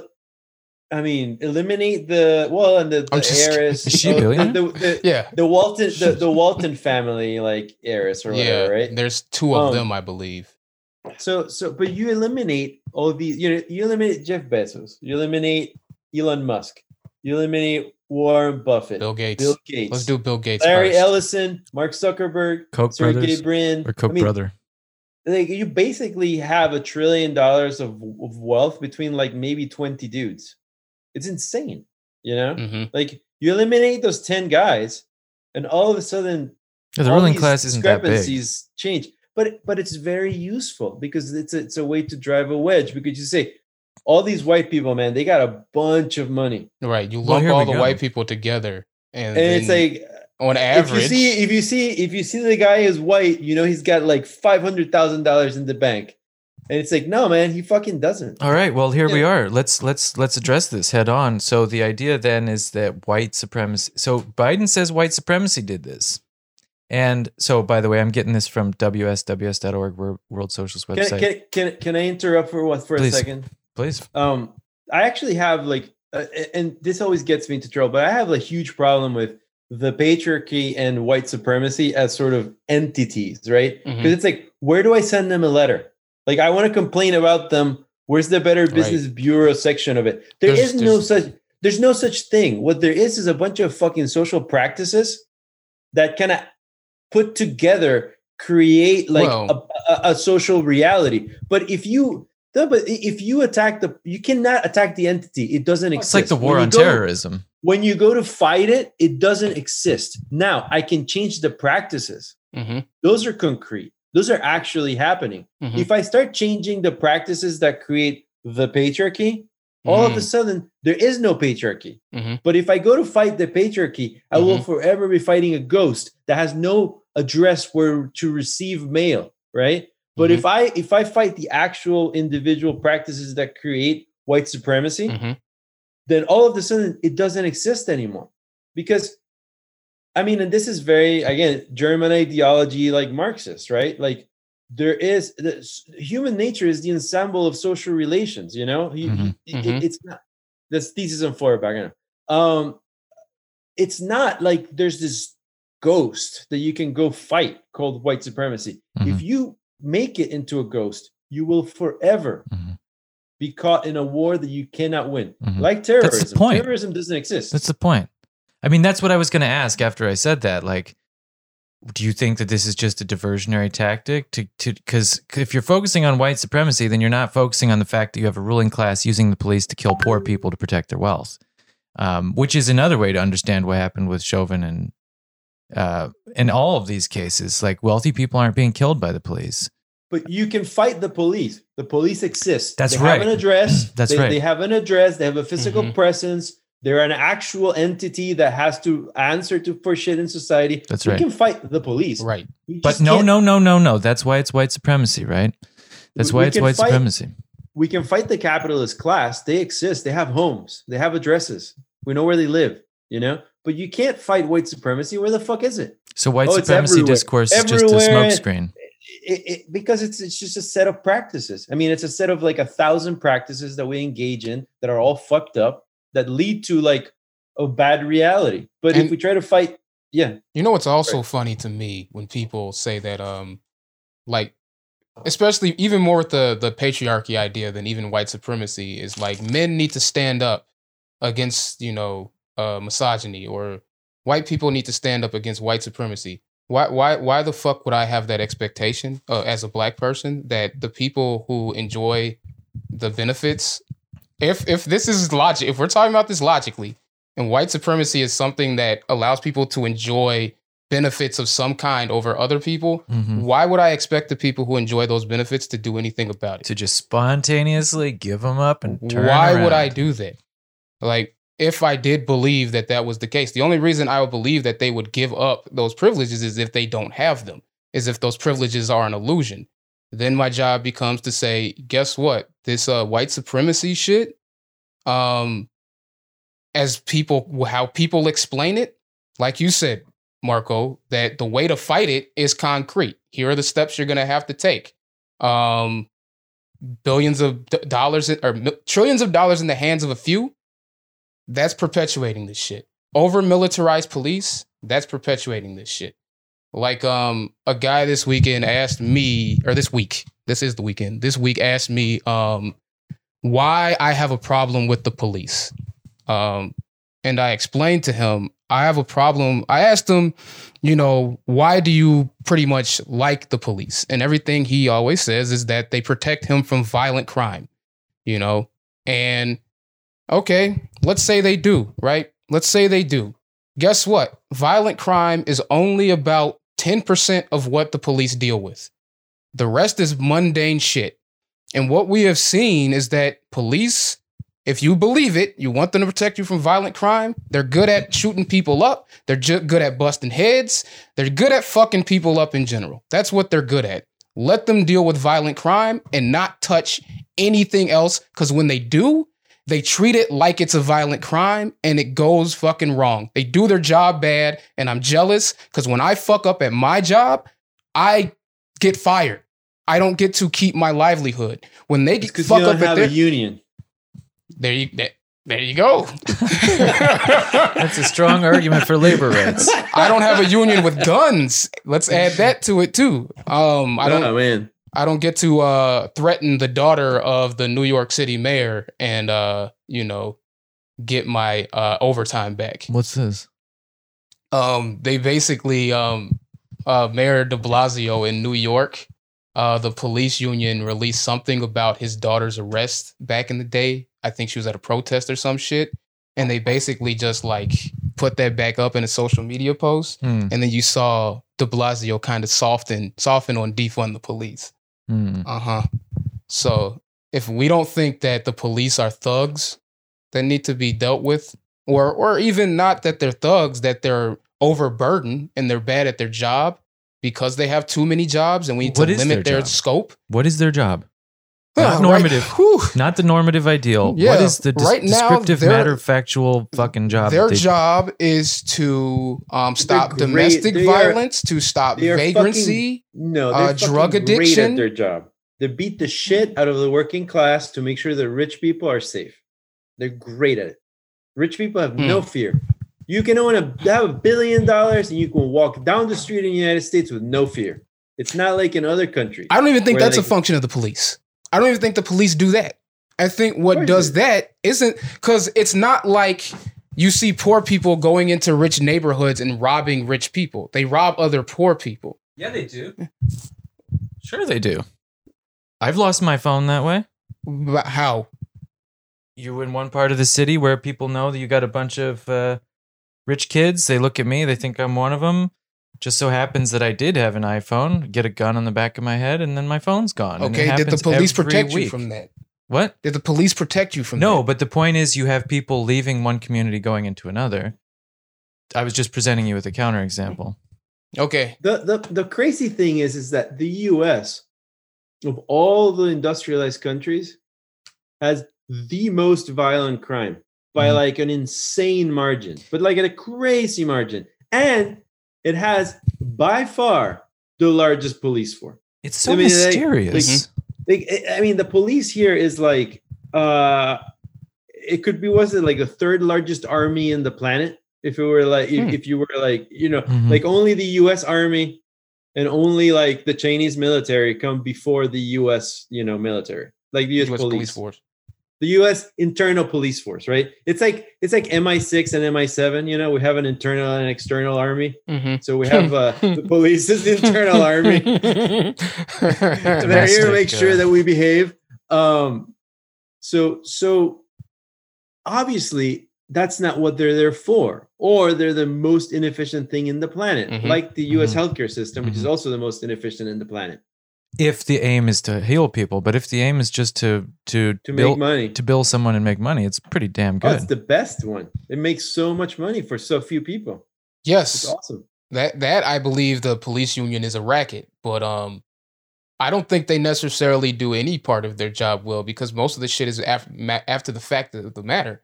So, like the example of you getting the gun put to the back of your head for your cell phone, cops weren't there to stop that. The carjacking, the cops aren't there to stop that. But that's shit that applies to poor people. Of course they're not good at that, because their job isn't to protect poor people. No. Their job is to protect rich people. Even rich people, what that happens to. What happens? No, because they're there with their guns. But most of what keeps rich people safe is that there is a separation in the area you live in. But have you driven through a rich neighborhood with a normal car? They'll pull you over like 99% of the time. Like, I'm not talking like a beat up car. Just like drive through Rancho Santa Fe with a Honda Accord. You'll get pulled over. And Chicago's a strange place. We don't really have like you got to go out of the city a little bit for that. I mean, Rancho Santa Fe, like on a Friday night, every car is like an expensive car with a really drunk old person in it. And I've never seen them to pull anyone over for drinking and driving. Now, go to like freaking Compton, and they'll do like checks for sobriety like every fucking weekend, Like, what is that about? It's about, they don't want to catch like a judge drunk, They don't want to catch. What will they do? Well, like, what do they do? I mean, You can't do anything about it. Well, they'd have to let him off the hook, but then they might get in trouble. You're going to put the senior partner of the largest firm in San Diego in jail for drinking and driving? No, you're going to lose your freaking pension. You know? Right. But if you put like 10, poor people in from whatever neighborhood, from Chula Vista or whatever, or, in jail, right, then you get the stats and no accountability. You get the stats, and then you'll get hired to be a consultant for a prison company after the fact because you fed them 1,000 people who the government pays $50,000 a year to keep in jail. Right. I mean, one cop can make a big difference in the bottom line of one of these companies. Yes. You put 1,000 people in jail for stupid crap, and you just generated $50 million for the prison industrial complex. So we should be talking about rich supremacy. I don't know. I mean, because I feel like talking about the revolution. Because I feel like I don't think we're ready for the revolution. The institution has selected that the narrative with which we will understand what is going on is white supremacy. Mm-hmm. It doesn't, and it's like either you pick that or you pick what's going on is about economy and class. I thought the problem was that we had gender assignment at birth and bathrooms that were not. It's all those things. Don't let your head explode, buddy. It's like I thought that's what was destroying society, was that we were not believing, X or Y article of faith. It's all individual at this point. Epistemic justice. Yeah. I think the real problem in American society is no one looks at anything. No one is a part of a community. We don't believe ourselves to be parts of communities. We're just individuals who exist we're individuals who exist with American values, and no one knows what the fuck those American values are. That's what gets to me. That's like this idea that we're individuals when we so clearly are communal animals. The fact that we're speaking a mutually intelligible language is a fucking, it's an immediate proof of that, right? Like I didn't invent the shit I'm saying. I literally someone uploaded the English software into my brain, and now but the words you choose are yours. You choose a combination. To some extent. I mean, if I had read different books, I would think different shit, right? Maybe. But I want to go back. So you were saying before, Marco, where do I send a letter to white supremacy? The point is that there is no object, I think, in the obfuscation role. But in this case, we're saying there's no community, just individualism with American values. I mean, that seems to be the point. If you want to confront white supremacy, you have to turn inward and address yourself to your soul. No. You never turn inward. Because it starts at home, right? You be hold the change the you want to see in the world. Yeah. What it means is you have to go to a bias training and you have to eradicate your own prejudices. Yeah, but after the bias training, you don't mess with other people. Why is it that everything with this guy ends up in some kind of management training seminar? It's the fucking world, man. I'm just saying. Priests. For the most part, it's basically maintaining a certain cognitive dissonance where you maintain the idea that you're a good person because you can call out the bad people, and every type of American does it. If you're a Christian, you call out the heathens. If you're but you can only do that if you're pure. What kind of arrested development, childish shit is this that you need to feel you're a good person? Who fucking cares? It's the psychological needs of a good person. You don't need to be a good person. You can't be a good person. You just need to not fuck people over. It's like this need to feel that you're good. You don't need to feel that you're good. You just need to do the shit. Well, not everybody needs to feel that. That's a certain segment of people. You guys think I'm obsessed with the PMC, but that's what it is. I think everyone feels that. No, it's like they want. No. It's like they never outgrew the need for their dad to tell them good job. Yes, it's cookie seeking behavior. I don't think this is a PMC because where I first encountered it is in the church. Man, I always say this. I don't think it's PMC. I think PMC is just a subset of this shit, right? But I think we're in agreement about that, and I think Daniel is. Manual laborers are not looking for approval from their father. Some manager somewhere heard him. Manual laborers aren't looking for the approval of their father. Why do you have people who are coal miners and proud of it? Because they have a history of being coal miners. I've met dudes like that. Yeah, they look for the approval of their fathers. Everyone does. Well, maybe literally their father, but it's not sublimated into this bizarre thing where they have to believe that they're a good person. Our patriots are the same way. Patriots have to believe they're I don't good think that's people. the same thing, though. A patriot isn't the same thing. Part of that is this arrested development that we live in this society, right? I mean, there's a reason why an infantry is an infantry. It's literally composed of infants. You know? What? I mean, he's got a point. What? So in infantry, it's literally made up of infants. Not literally. Not literally. They're not like... They're infants. Their super ego or their value infantile has been taken away from them. Has been taken away from them, and the military's point of view about reality has been implanted in their brain. They do whatever the military tells them because that's what's right and wrong. You don't question, and you just fucking do it. And we have a whole society where people are unwilling to emancipate themselves from mental slavery. I was thinking more of Kant, I was thinking Bob Marley. Yeah. Music Enlightenment is always self-emancipation from self-incurred. But it is a mental slavery if you want to get all Bob Marley about it. I mean, and you have a whole society of people who are unwilling to think for themselves, who are unwilling to let go of this shit, who want to be told that they're doing a good job. Good job, Brownie. Good boy. You know, and the Brownie did a good job. You know, like, and it's the, you guys remember that, right? Not sure. Refresh my memory. George Bush about Katrina. Sorry. Like the way that Obama killed every bit of hope inside of you. George Bush did that for me. But you never believed in Bush, did you? Did you vote for him? No, I believed in the war in Afghanistan. Uh-oh. You serious? I was fucking 15. That's a huge difference. Yeah.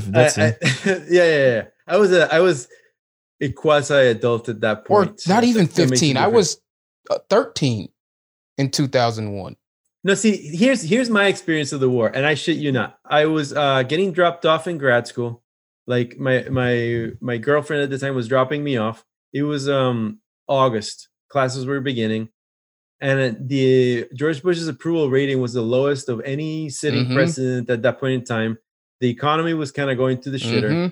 And I turn around before I get out of the car and I go, I'm really concerned that we're going to get into a war soon because it's the only way that he's going to win re-election. A month later, the September 11th happened. So I've been unable all these years to not think that there was not the inside job narrative, but that definitely there was some bullshit that went down with knowing that something like that was being planned and not really caring because it was useful to get into a war. Right. My disillusionment wasn't with George Bush. It was with the American people because me too.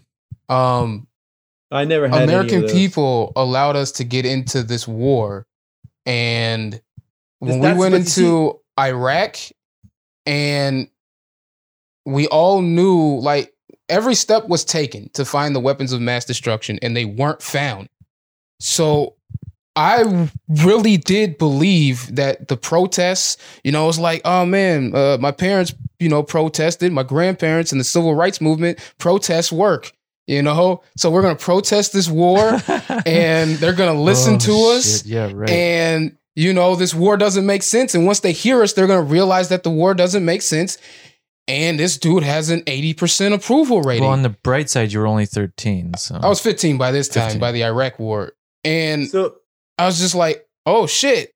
They figured out. And I remember when we were protesting that on the news, they said that the protests got violent. And I was there. They were corralling people. This is how I knew not to let this happen at the George Floyd protest. They were corralling people and encircling them, pulling people out and beating the shit out of them. Those were that was the violence. So it was just like, they won't just lie to get us into a war. They'll even lie about the people who are doing the right thing and protesting the war. So you're damned on all ends if you're trying to do the right thing. So the lesson that was taught to me jumping into activism at a young age was this shit doesn't work and you're just screwed on either end. Culturally, people are going to hate you now because you tried to do the right thing. And you're going to be in prison for doing the right thing. And no one is going to give you any accolades for that. So if you want to be an activist, I mean, this is the revelation later on in life when I jump back into it. You just got to reconcile yourself to being hated. And I think a lot of the activists right now, they want to be loved, but they don't realize that nobody likes you and nobody ever will. See, this is why there's never going to be a Hispanic Captain America. I never had any illusions about the American people because I was always the receiving end of that spear of the empire, always, my whole life. So I never had the illusion that we were going to, I did quote air quotes, we were going to Afghanistan or Iraq for any good reason. We never do anything for a good reason. The last good quote unquote war was Second World War. And that's a war of stolen valor by the US because the Soviets won that fucking war, not the US. And everyone gets brainwashed into thinking that the US was like, oh, we must go stop this terrible, terrible tyranny in the Nazi army that we armed and we gave gasoline to. You know what's funny about that? I had another argument with some people at work where I was telling them that we didn't drop the nuke. Like, Japan didn't leave the war because we dropped the nuke on them. They had already left. They were, first of all, they were in negotiations to leave. And what they were holding out for was whether or not Russia was going to back a unconditional surrender with the United States of Japan, or if they were going to allow Japan to have some conditions and, you know, not really side with them, but, you know, kind of go against the United States. But then the United States and Russia, the United States sends a letter to Japan asking for an unconditional surrender without Russia being signed onto it. And then after that, Stalin is like, I want to be in on the kill. So Stalin initiates war with Japan. That's when Japan surrenders. When they're like, fuck, Russia's coming. We better surrender. And America decided to go with the convoluted reasoning of, you are going to have a conditional surrender under our conditions. So it is an unconditional surrender, but we're deciding that that you get to keep your emperor. So we're giving you that condition. Well, we left that in place so that it could keep the authoritarian fascist structure like we like. I mean, yeah, like the Shah in Iran or whatever. Yeah, but the problem was that the populace didn't want that. The real fear is that the Russian tanks were going to get to Japan before the American boats. And the Americans were freaking out because then that would mean that China, Japan were going to be communist countries, and they were freaking out about that. And so they literally killed like 500,000 people in cold blood just to make sure that the Russians didn't get to Japan. Not to mention all the generations that got leukemia and shit like that. Yeah, we're talking about like it is a war crime in the proportions of Nazi war crimes. And it wasn't for the greater good. And not in the least. Let's back up a second, because this, Thaddeus, what you said reminds me of a conversation we had yesterday on the phone. You were saying suddenly as a teenager, you were somehow disappointed with America when you realized that, like, you know, the protests didn't do anything. In fact, you know, Blair and Bush pointed at them and said, that's why we're going to war. And there was no evidence. And it's like, there were no weapons and it was all bullshit. And, you know, that's also when I sort of started to think, yeah, I mean, this is an evil empire, just an asshole factory, which gives birth to and consumes its own children in the course of destroying other people. And that's why I said the other day, I think, you know, it's an evil system in which a person can't really be a good person, and evil is banal. You know, it's just, because at that time, I'll give you an example. Sorry, I'm repeating myself, Thaddeus, but at that time I thought people pay taxes to the government and that money is spent as revenue by the government. So like people are all just sort of absentmindedly paying their taxes, which is paying for bombs, which are being dropped on Baghdad and killing Iraqi children and so forth. I mean, I was a teenager. I didn't really realize how federal spending works. But I thought, okay, you're all just complicit in this. Whether you consider yourself a patriot or not, you're all facilitating this terrible thing. And yeah, maybe you're a good person, and the system's hard on you too, because it's not made for you; it's made for rich people. But let's face it, this is an evil machine. Daddies didn't want to go with that. No, what I'm saying is that you're not. I don't believe. You already agreed a bit, though, didn't you? I don't believe that good.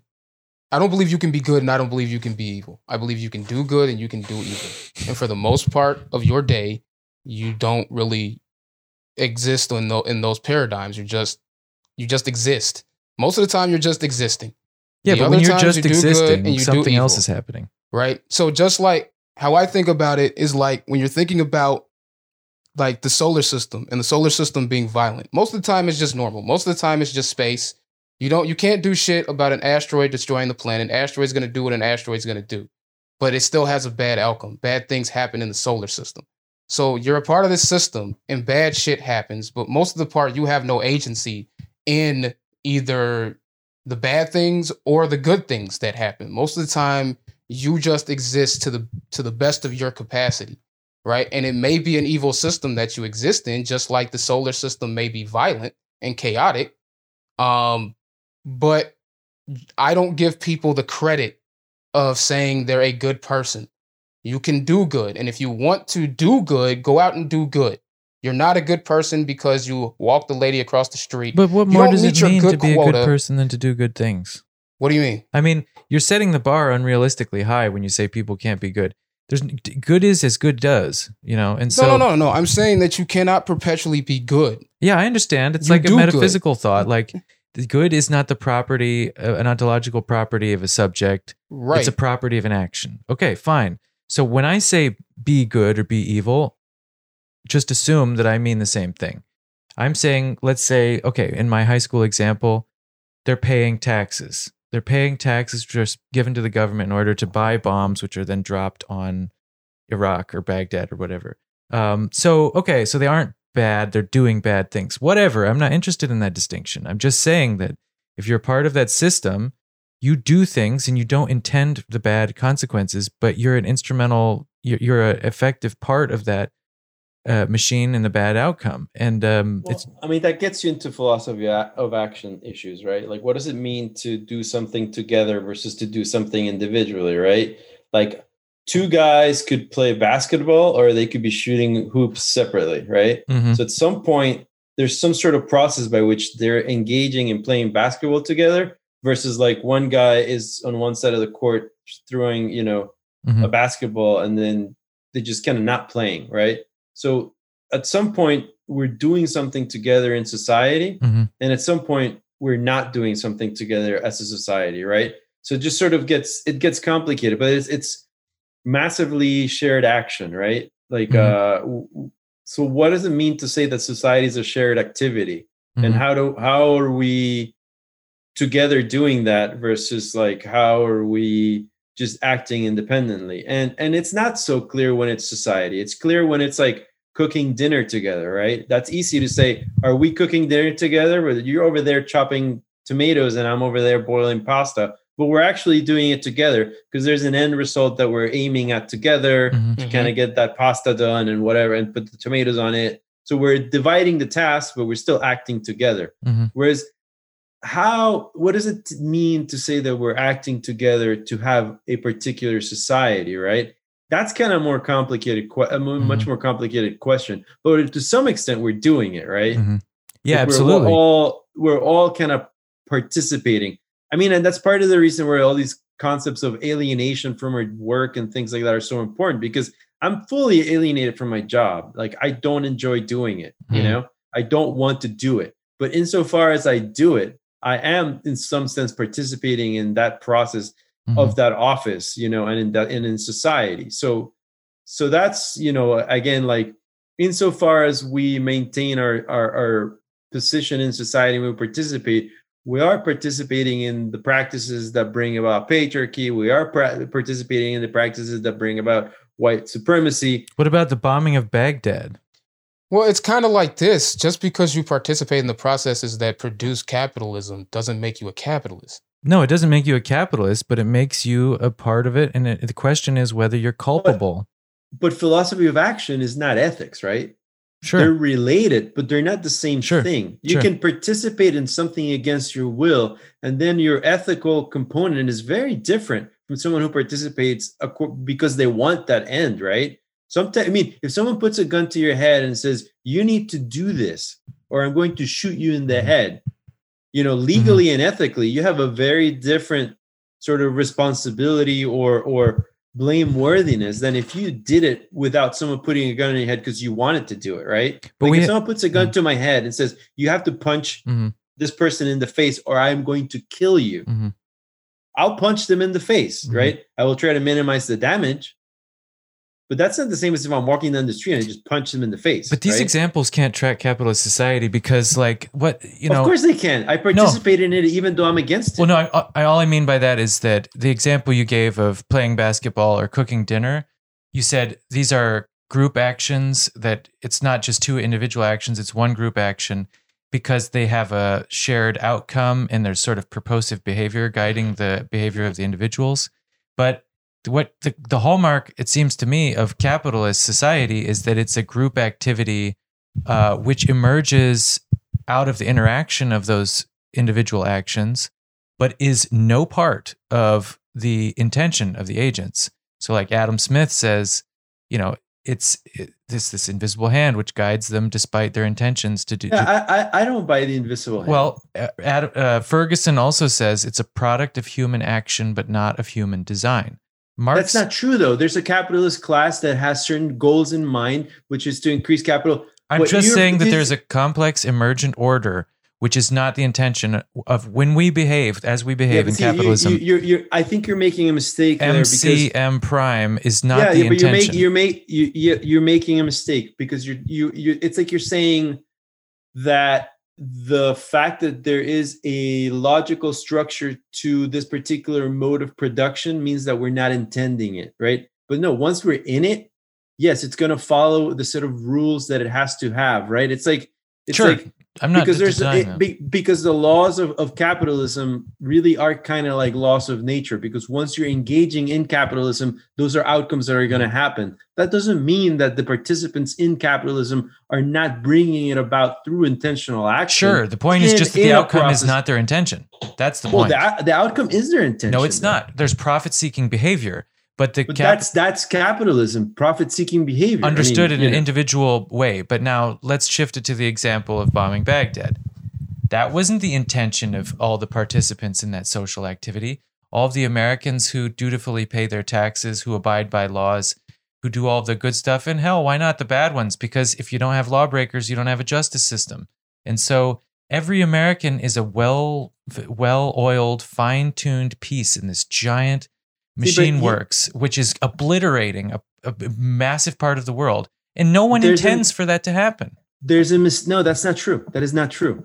No, I'm not. Okay. There are some people, but most people don't. Let me finish. There is a reason why that's true, and there's a reason why what you're saying is appealing, but it's not real. Because the majority of participants in capitalism are participating in capitalism on the threat of death. So those people are not free. Their actions are not free. Fine, I never said they're free. The only free, but you can only count the activities of the people who are free within the system as activities that actually direct what the system is doing. Like a slave plantation was very much an activity that was done by some people on purpose with a goal in mind. But none of the slaves wanted that goal. They were just fucking forced to do it. Right.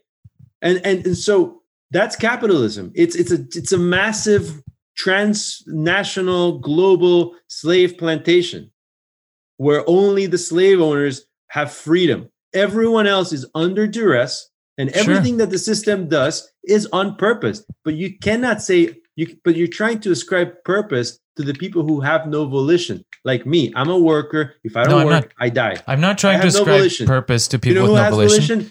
Elon Musk has volition. Sure. If he wanted to get lithium out of Bolivia, and he got a fake shit happen in Bolivia, so he could get to Bolivia's lithium resources. What I'm saying is that the aggregate effect of collective behavior does not correspond to the majority of people's intentions. Sometimes it's an unforeseen outcome. Sometimes it's a foreseen outcome of a minority of people, the leadership, but it doesn't really matter if you're free or not. This doesn't really matter because you participate in it, because we would, without batting an eyelash, say bullshit when Eichmann says I was just doing my duty. But what would have happened if he would have declined his duty? He would have been shot, obviously. But and now someone says, I'm just a guard. I'm just a cop. I'm just doing my job. Well, a good anarcho woke scold would say, fuck you, you piece of shit. You should know better. And so in this case, I'm just saying, like, a person who doesn't intend for the invasion of Iraq, who doesn't think about politics, but is a part of of the empire that's doing that. The question is, like, can that be evil? Well, we're not free. We're not free. But that doesn't matter, because then I could ask you, can you be evil without being free? No. The space of ethics is a space of freedom. Without freedom, there's no ethics. Like, I mean, tell that to Spinoza. We can get into that, but that's going to be a 4-hour conversation. But, I had this 4-hour conversation. Okay, but here's the thing. Thaddeus thinks that there's no evil without activity and intention, without intentional activity. But here's the thing, though. Here's the thing. What about Christianity? If you have an intentional activity, does not mean that you will get the outcome that you want. It's that you engage in the activity with the intent of engaging in the activity. It's like playing basketball. The Lakers don't intend for the Celtics to win. They intend for the Lakers to win. But you need both the Lakers and the Celtics to play for either one of them to win. Yeah, of course. So that's the collective outcome, which does not correspond with the ends of the particular agents. So it doesn't really matter that, there's outcomes that we didn't foresee. What matters is that we're engaging in the activity with a particular set of outcomes in mind. Sure, it does matter, because the problem because you can't disengage from the activity. People don't intend for Baghdad to be bombed, and yet it's bombed, and they are part of that system. But they can't disengage from that system. That's fine. They can't engage. I completely recognize that. That's not Henry Kissinger intended for Cambodians to die. George Bush intended for Baghdad to be bombed. MacArthur intended for Japan to be annihilated. He intended for China to be nuked. So I mean, just didn't happen. It's simple. I mean, we're in a class society with hierarchy, and the people at the bottom don't have any choice. They just have to do what they're told, or they get killed. That's fine. Can you be evil without having a choice? I don't think so. No, you're not evil. You're just forced. Wow, that's excuses. You're making excuses. That's not excuses. That's just reality. I mean, it's just reality. So Eichmann, you can't get over your puritanical upbringing. It's all, like you just think this Christian thing where, like, you can be evil if you do things that it's like, no, dude, you just sometimes you get a shit sandwich and you got to deal with it. No. The example I gave to Thaddeus you really think that every single German in Nazi Germany was evil? Like 80 million, whatever. Well, okay, let me use Thaddeus' distinction. They were not all evil. Let me use Thaddeus' distinction. They did evil. Well, yeah, but there's a difference between, like, being evil. Yeah, I'm not going to do that metaphysical. I'm not going to do that. So it's the same thing to me. Then we're all evil. Being is an activity. Being is an activity. So there is no distinction. The story. Like, we're all evil, right? We all, yeah. Now we got. That's right. Hours. We're in global capitalism. And now the liberal anarcho woke school wants to believe that they're not a part of the system. They're not evil. And so they purify their soul with these little practices like fucking cognitive bias training or whatever. The backflips that you're doing are literally the other side of the coin of their actions, because a true Marxist would be like, those are completely irrelevant distinctions. We're in the system. We need to act in it, and we need to look for ways to take over it. Before you started, you said the categorical imperative is the only thing that still makes sense to you. And I think you can be a Kantian without having Christian baggage, and you can say all lives are equally human. One is more valuable than the other. I qua human, we are all just humans. And I think that can get you this without any kind of weirdo moral baggage about evil. The point is just simply that, evil is a property of actions that people do. You don't need God in order to have evil. It's just... I have a very idiosyncratic way of looking at the categorical imperative, right? I don't look at it the same way that Kant does for a bunch of different reasons. Because I think, for example, you are justified in telling a lie in many situations, right? Well, evil is banal, so just tell the lie. Maybe it's evil. Who cares? Well, but then, then there's no usefulness in the word evil. But it doesn't matter if it's useful. Thaddeus, you are a cutthroat pragmatist. What's it for? I am a cutthroat pragmatist because I live in the world. I live in the world. I don't live in my head. I don't live in my head. Then what the fuck is it useful to call everyone evil for if I can't use it? It doesn't. All you're going to do is alienate people for something that they have no choice in. Right.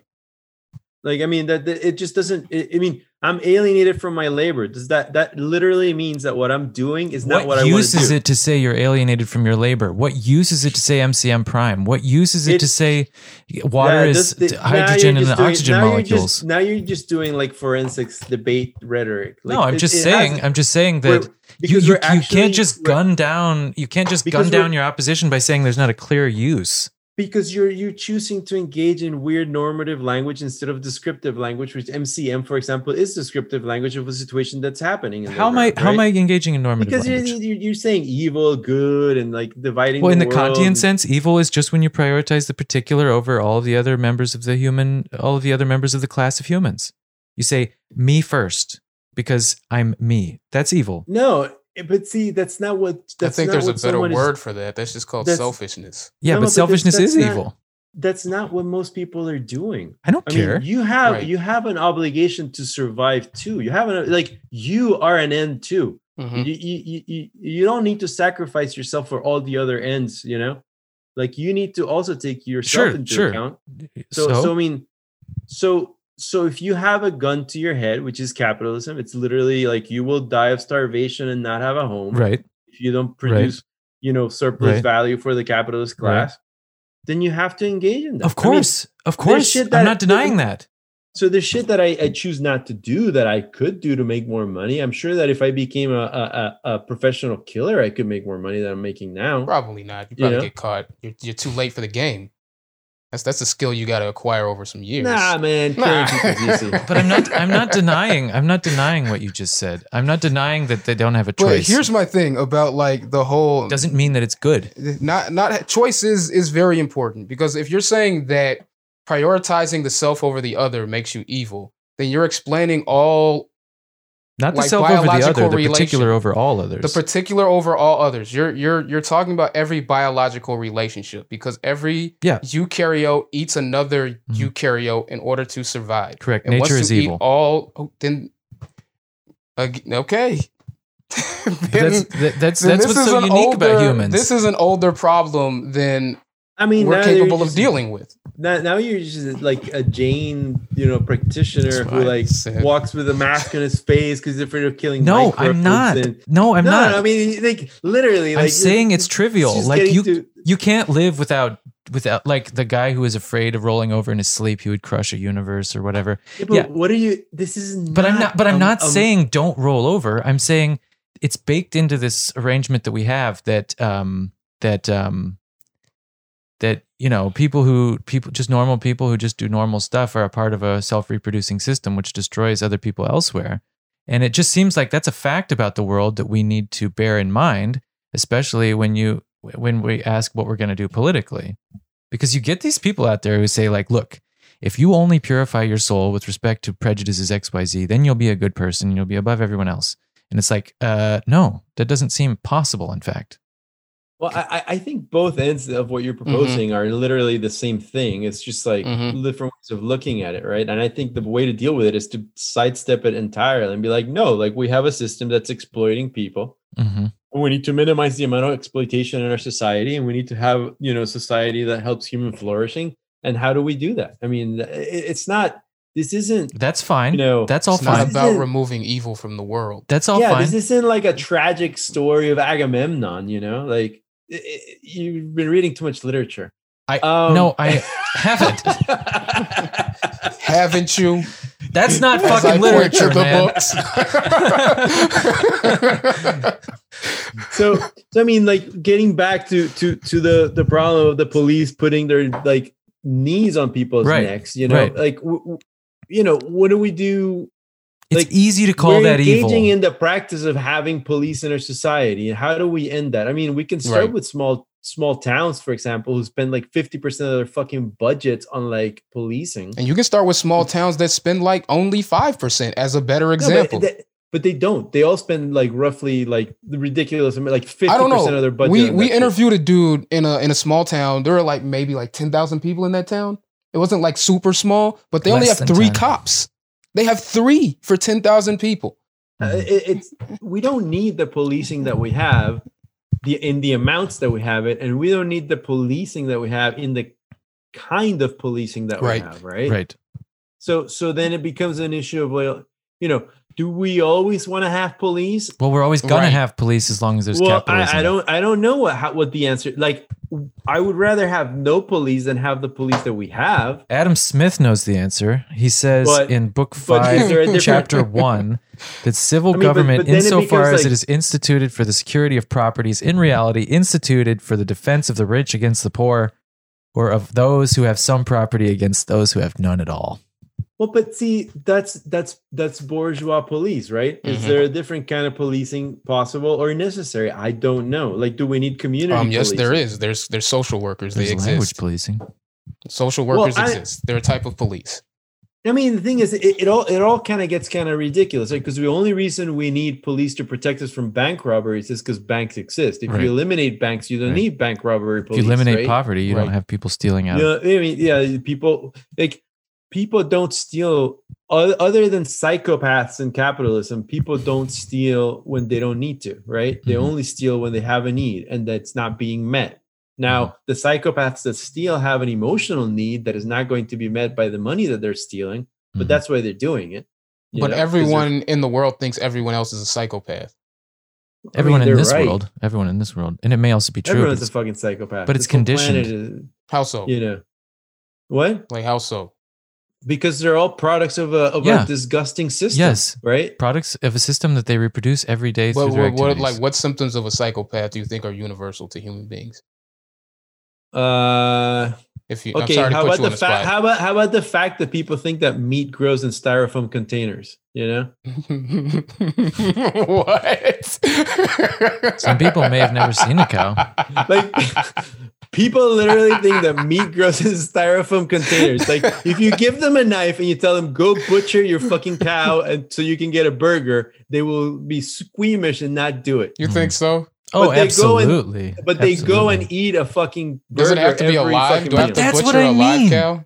That's what I mean. Can I? Because you have to understand. No. Can I put a bullet in it first, or am I gutting this thing alive? How am I killing this thing? Well, you have to kill it, and then you have to butcher it, and you have to understand what that means. That's fine.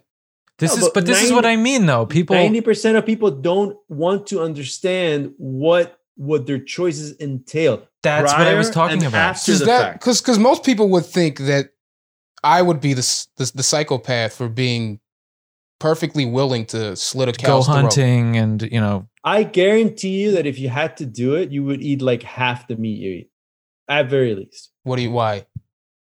Because it's not like, it's like people who work who butcher cows for a living. They all have PTSD. Yeah. They all fucking have PTSD. It's not pleasant. Yeah. It's killing something of that is not an easy. Like, I've killed chickens. Yes. And I don't give a shit about chickens. And it's still absolutely. It is a taxing activity mentally. Like, I killed a bunny in kindergarten, and I still remember. I can still see that thing dying. What was it? In kindergarten, I stepped on a rabbit on accident. And half of its face got ripped off and it bled to death. Oh, no. I'm sorry. And what's really fucked up is, like, the 4th grade teacher comes out and she's like, "Oh my God, Fluffy." Yeah. I mean, and how do we live with this still? I can tell. And then how do we expect people to go to war, kill a bunch of people, come games, back, man. and be all right? Video games. That's how it's gonna turn, man. They made police dogs or robot dogs.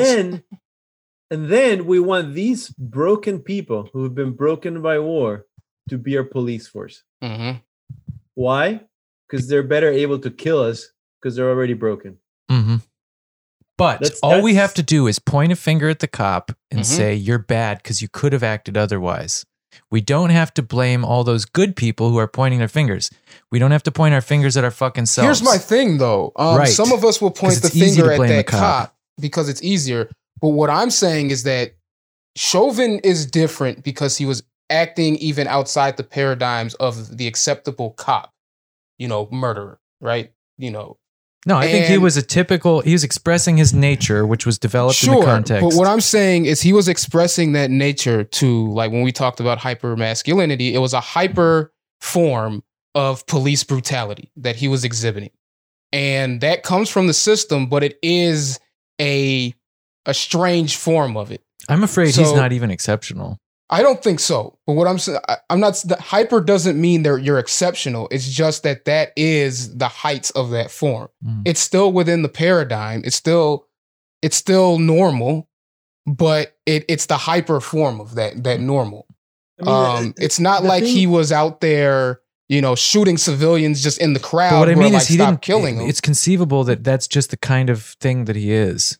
Yes, but what I'm saying is that we're not gonna like the people who have real control. The next DA who's prosecuting a cop isn't going to look at the next police shooting that isn't this exceptional and think that it's outside of the norm. It takes something this exceptional for us to even point the finger at it, is what I'm saying.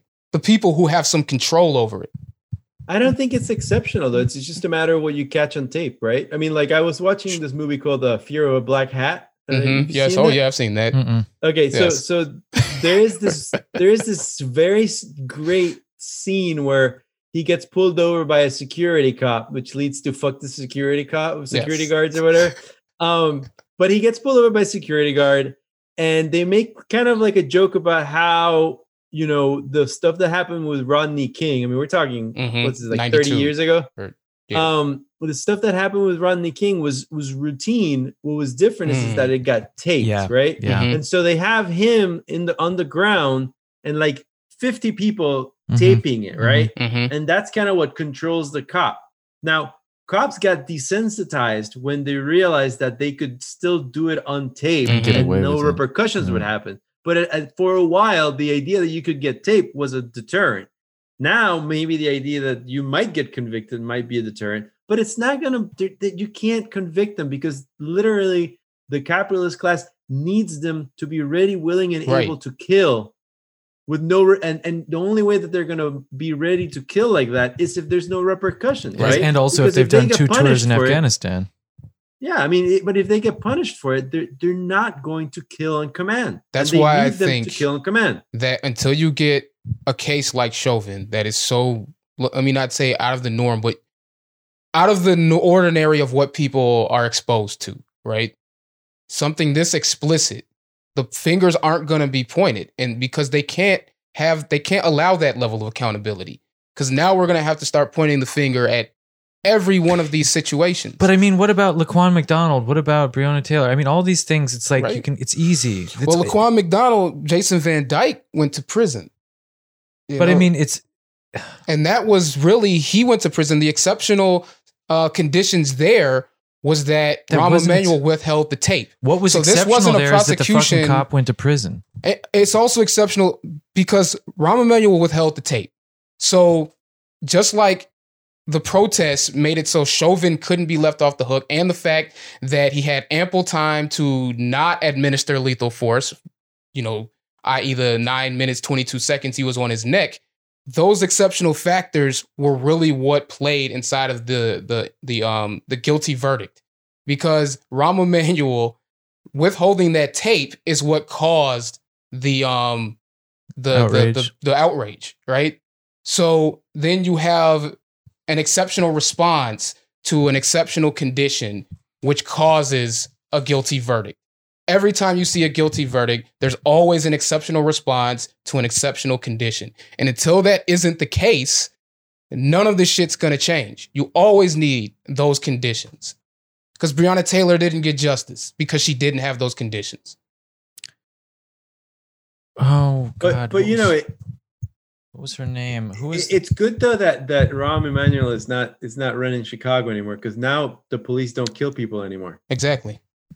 Now that you have a Lori Lightfoot, black woman of color, and she's LGBTQ. Yeah. Now that doesn't happen. Now special education program kids don't get killed by the police, right? Right. The 13-year-olds don't get gunned down with their hands up.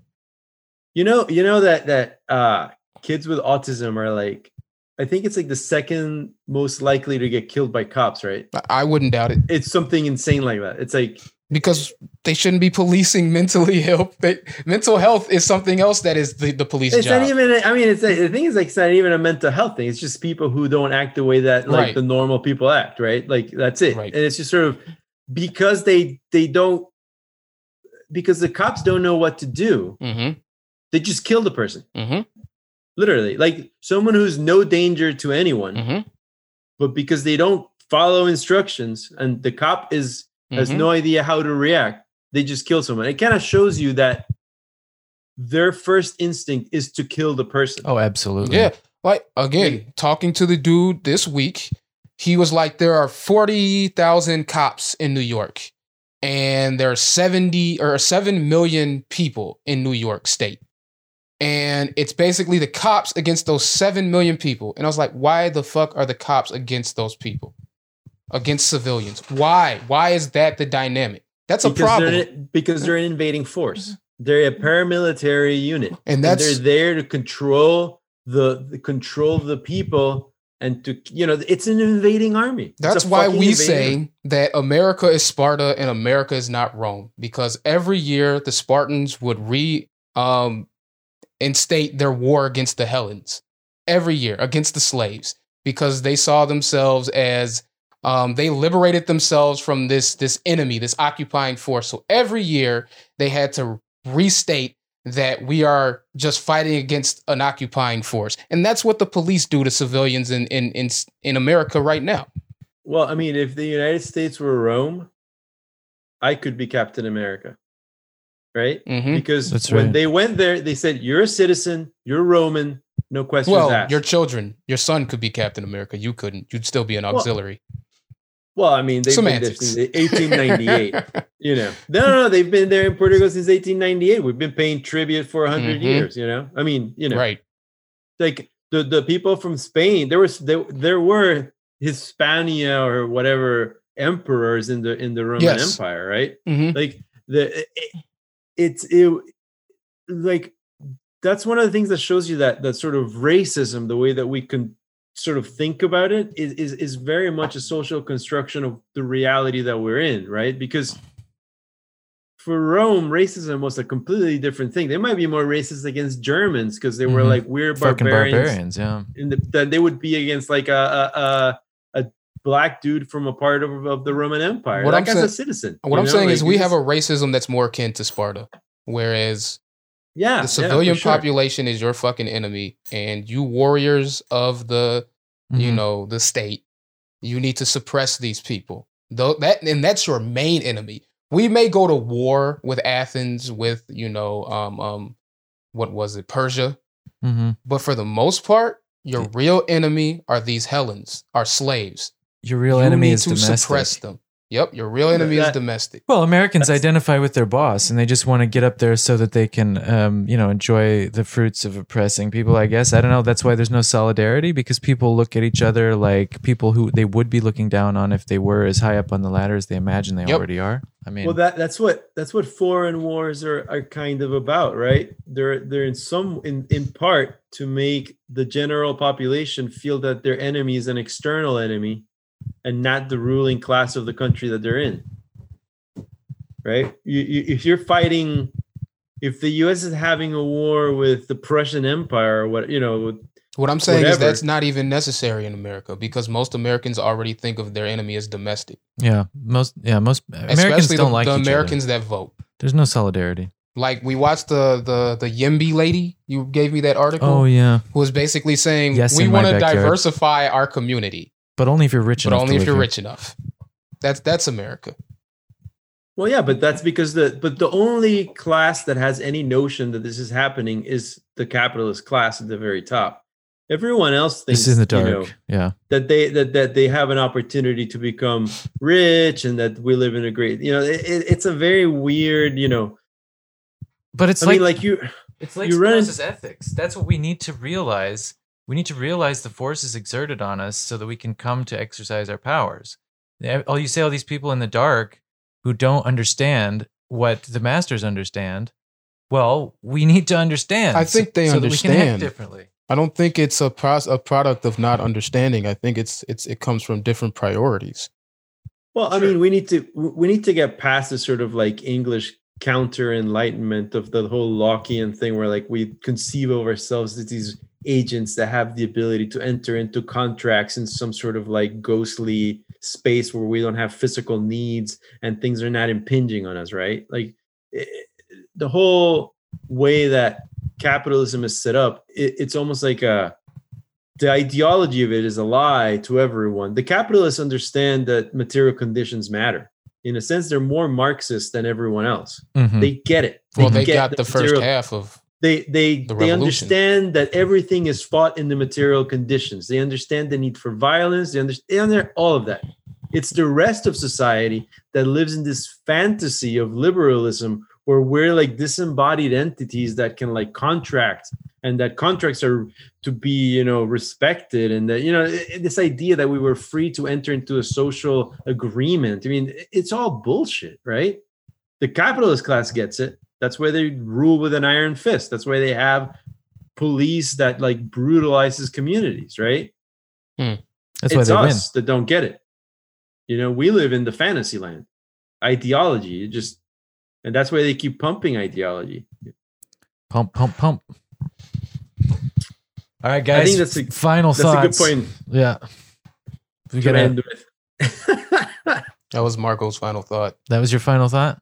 I think that's my final thought. I talk too much.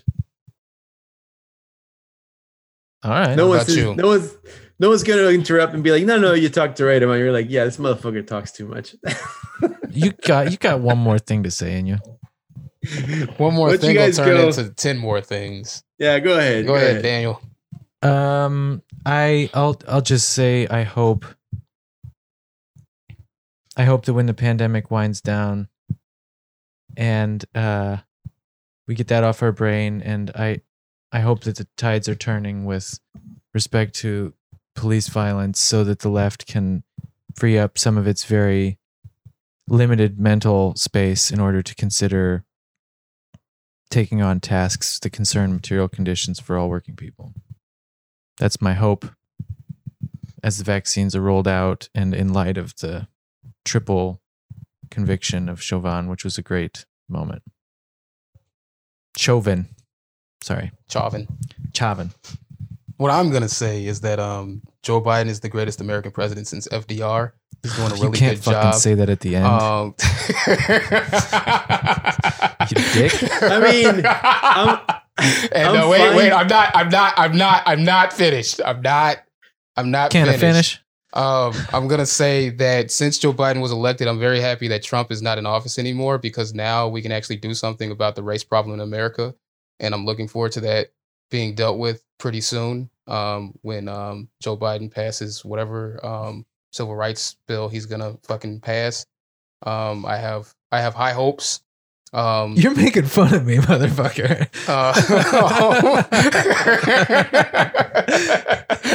And I can't wait to get my second vaccine. That's all I got. America's doing great. Highest approval rating. All right. I got no problem saying Joe Biden is the best American president ever. Awesome. Glad we agree. Because that's like saying, cyanide is the best poison ever. I mean, it's fair. Whatever. That's fair. I mean, like, that's cool. Fair. I'll take it. Yeah. Cyanide is great. Sufficient. Yeah, it's good, Mm-hmm. Arsenic is good too, but cyanide's better. You might like Cyclone B. You might like, who knows? Anthrax is a good way to do it. Whatever. It's all good. I have no hope whatsoever. This idea of hope is ludicrous. Absolutely absurd. Hope. Nothing is going to change. People are going to get their second vaccine, and then they're just going to go to get, bacon wrapped shrimp smothered in cheese and try to kill themselves through food because they have no healthcare, so they eat like they have healthcare. And oh, it's so dark. And cops are just gonna get really good at killing people without getting caught on camera. And it's not a crime if you don't get caught. And, Rahm Emanuel will insinuate himself into the Biden administration more and more until eventually he's running the show. Rahm 2024. We'll get the Chicagoification of America. And what else? I think that's it, man. No hope. But, there's a great line from a comic book that says a man without hope is a man without fear. So The Watchmen. No hope. Hopeless man is a dangerous thing. Daredevil. Daredevil. Okay. Yeah. So hope 2024. No hope, no fear. And that's what we need. That's what we need. No fear, man. And that's why we need to go after the Alexandria Ocasio Turncoat Cortez of the world. Because they're the real problem. I mean, they really are the real problem. Trump is not the problem. Trump galvanizes people to do something, even if it's ineffectual and idiotic because they're liberals. But at least they're getting galvanized. Alexandria Ocasio-Cortez is the I just wondered. Trump just seems like a cipher for negative emotions that leads people to not do anything. No, they do stuff, but it's just that they do the idiotic things that their liberal Alexandria Ocasio-Cortez I just feel like the 4 years of available. Trump was an excuse for people to say that we need to fight Trump. No, but here's the thing. At least they wanted to fight something. The problem is that as long as you have a Kamala Harris or an AOC leading them, what are they going to tell them the possible actions against Trump are? I don't know. Throw a temper tantrum. That's Resist. Because like Black Lives Matter came up under Obama when everyone was feeling hope and change. And then but Black Lives Matter is also foot dragging. It was at the end. It was 2014. But that's also foot dragging. And he was brutal. Yeah, he was about destroying it. He didn't. Obama did more about destroying left-wing movements than Trump. Like Obama went into Occupy and beat the shit out of everyone. Obama basically beat the shit out of BLM to a degree that even cops during Trump didn't do. Right? So this idea that these people are no, they lied to us in order to pacify us. And if we don't get pacified, then they feel like we are being ingrates against them, and they feel completely justified in beating the shit out of us. And then there's no one to fight against them because you can't say bad, mean things about Alexandria Ocasio-Cortez. She slays. She's jazz queen. She was a bartender. She's awesome, right? I don't know, man. Yeah, I think if you say mean shit about Alexandria Ocasio-Cortez, you look like a dick in a way, which disqualifies you. That's the rhetorical mechanism. You're racist. I don't think anyone cares. Dude, that's part of the problem. Every time I say shit about Obama, like liberals go after me to do they? Yes. Oh, yes, they do. Yes. Thaddeus. See, you're inoculated. I've got the lived experience. I know this is not. I know this is not a popular thing to. I know this is a fucked up thing to say. But your skin color inoculates you from these attacks. I understand. If you say that shit and if you not look like you're, a BIPOC or whatever, you will get attacked like fucking crazy. I mean, didn't I tell you last time? Just try to look less white, bro. I can't help it. I can't help it. If I try to tan, I get red and my skin hurts, and then my flesh peels off and it hurts for a week. Use paint. I can't help it. I don't know. I can't help it. If he uses, did you say paint? Yeah, whatever. That'll get him canceled in no time. Oh yeah, probably. Bad idea. I'm just trying to help, but bad idea.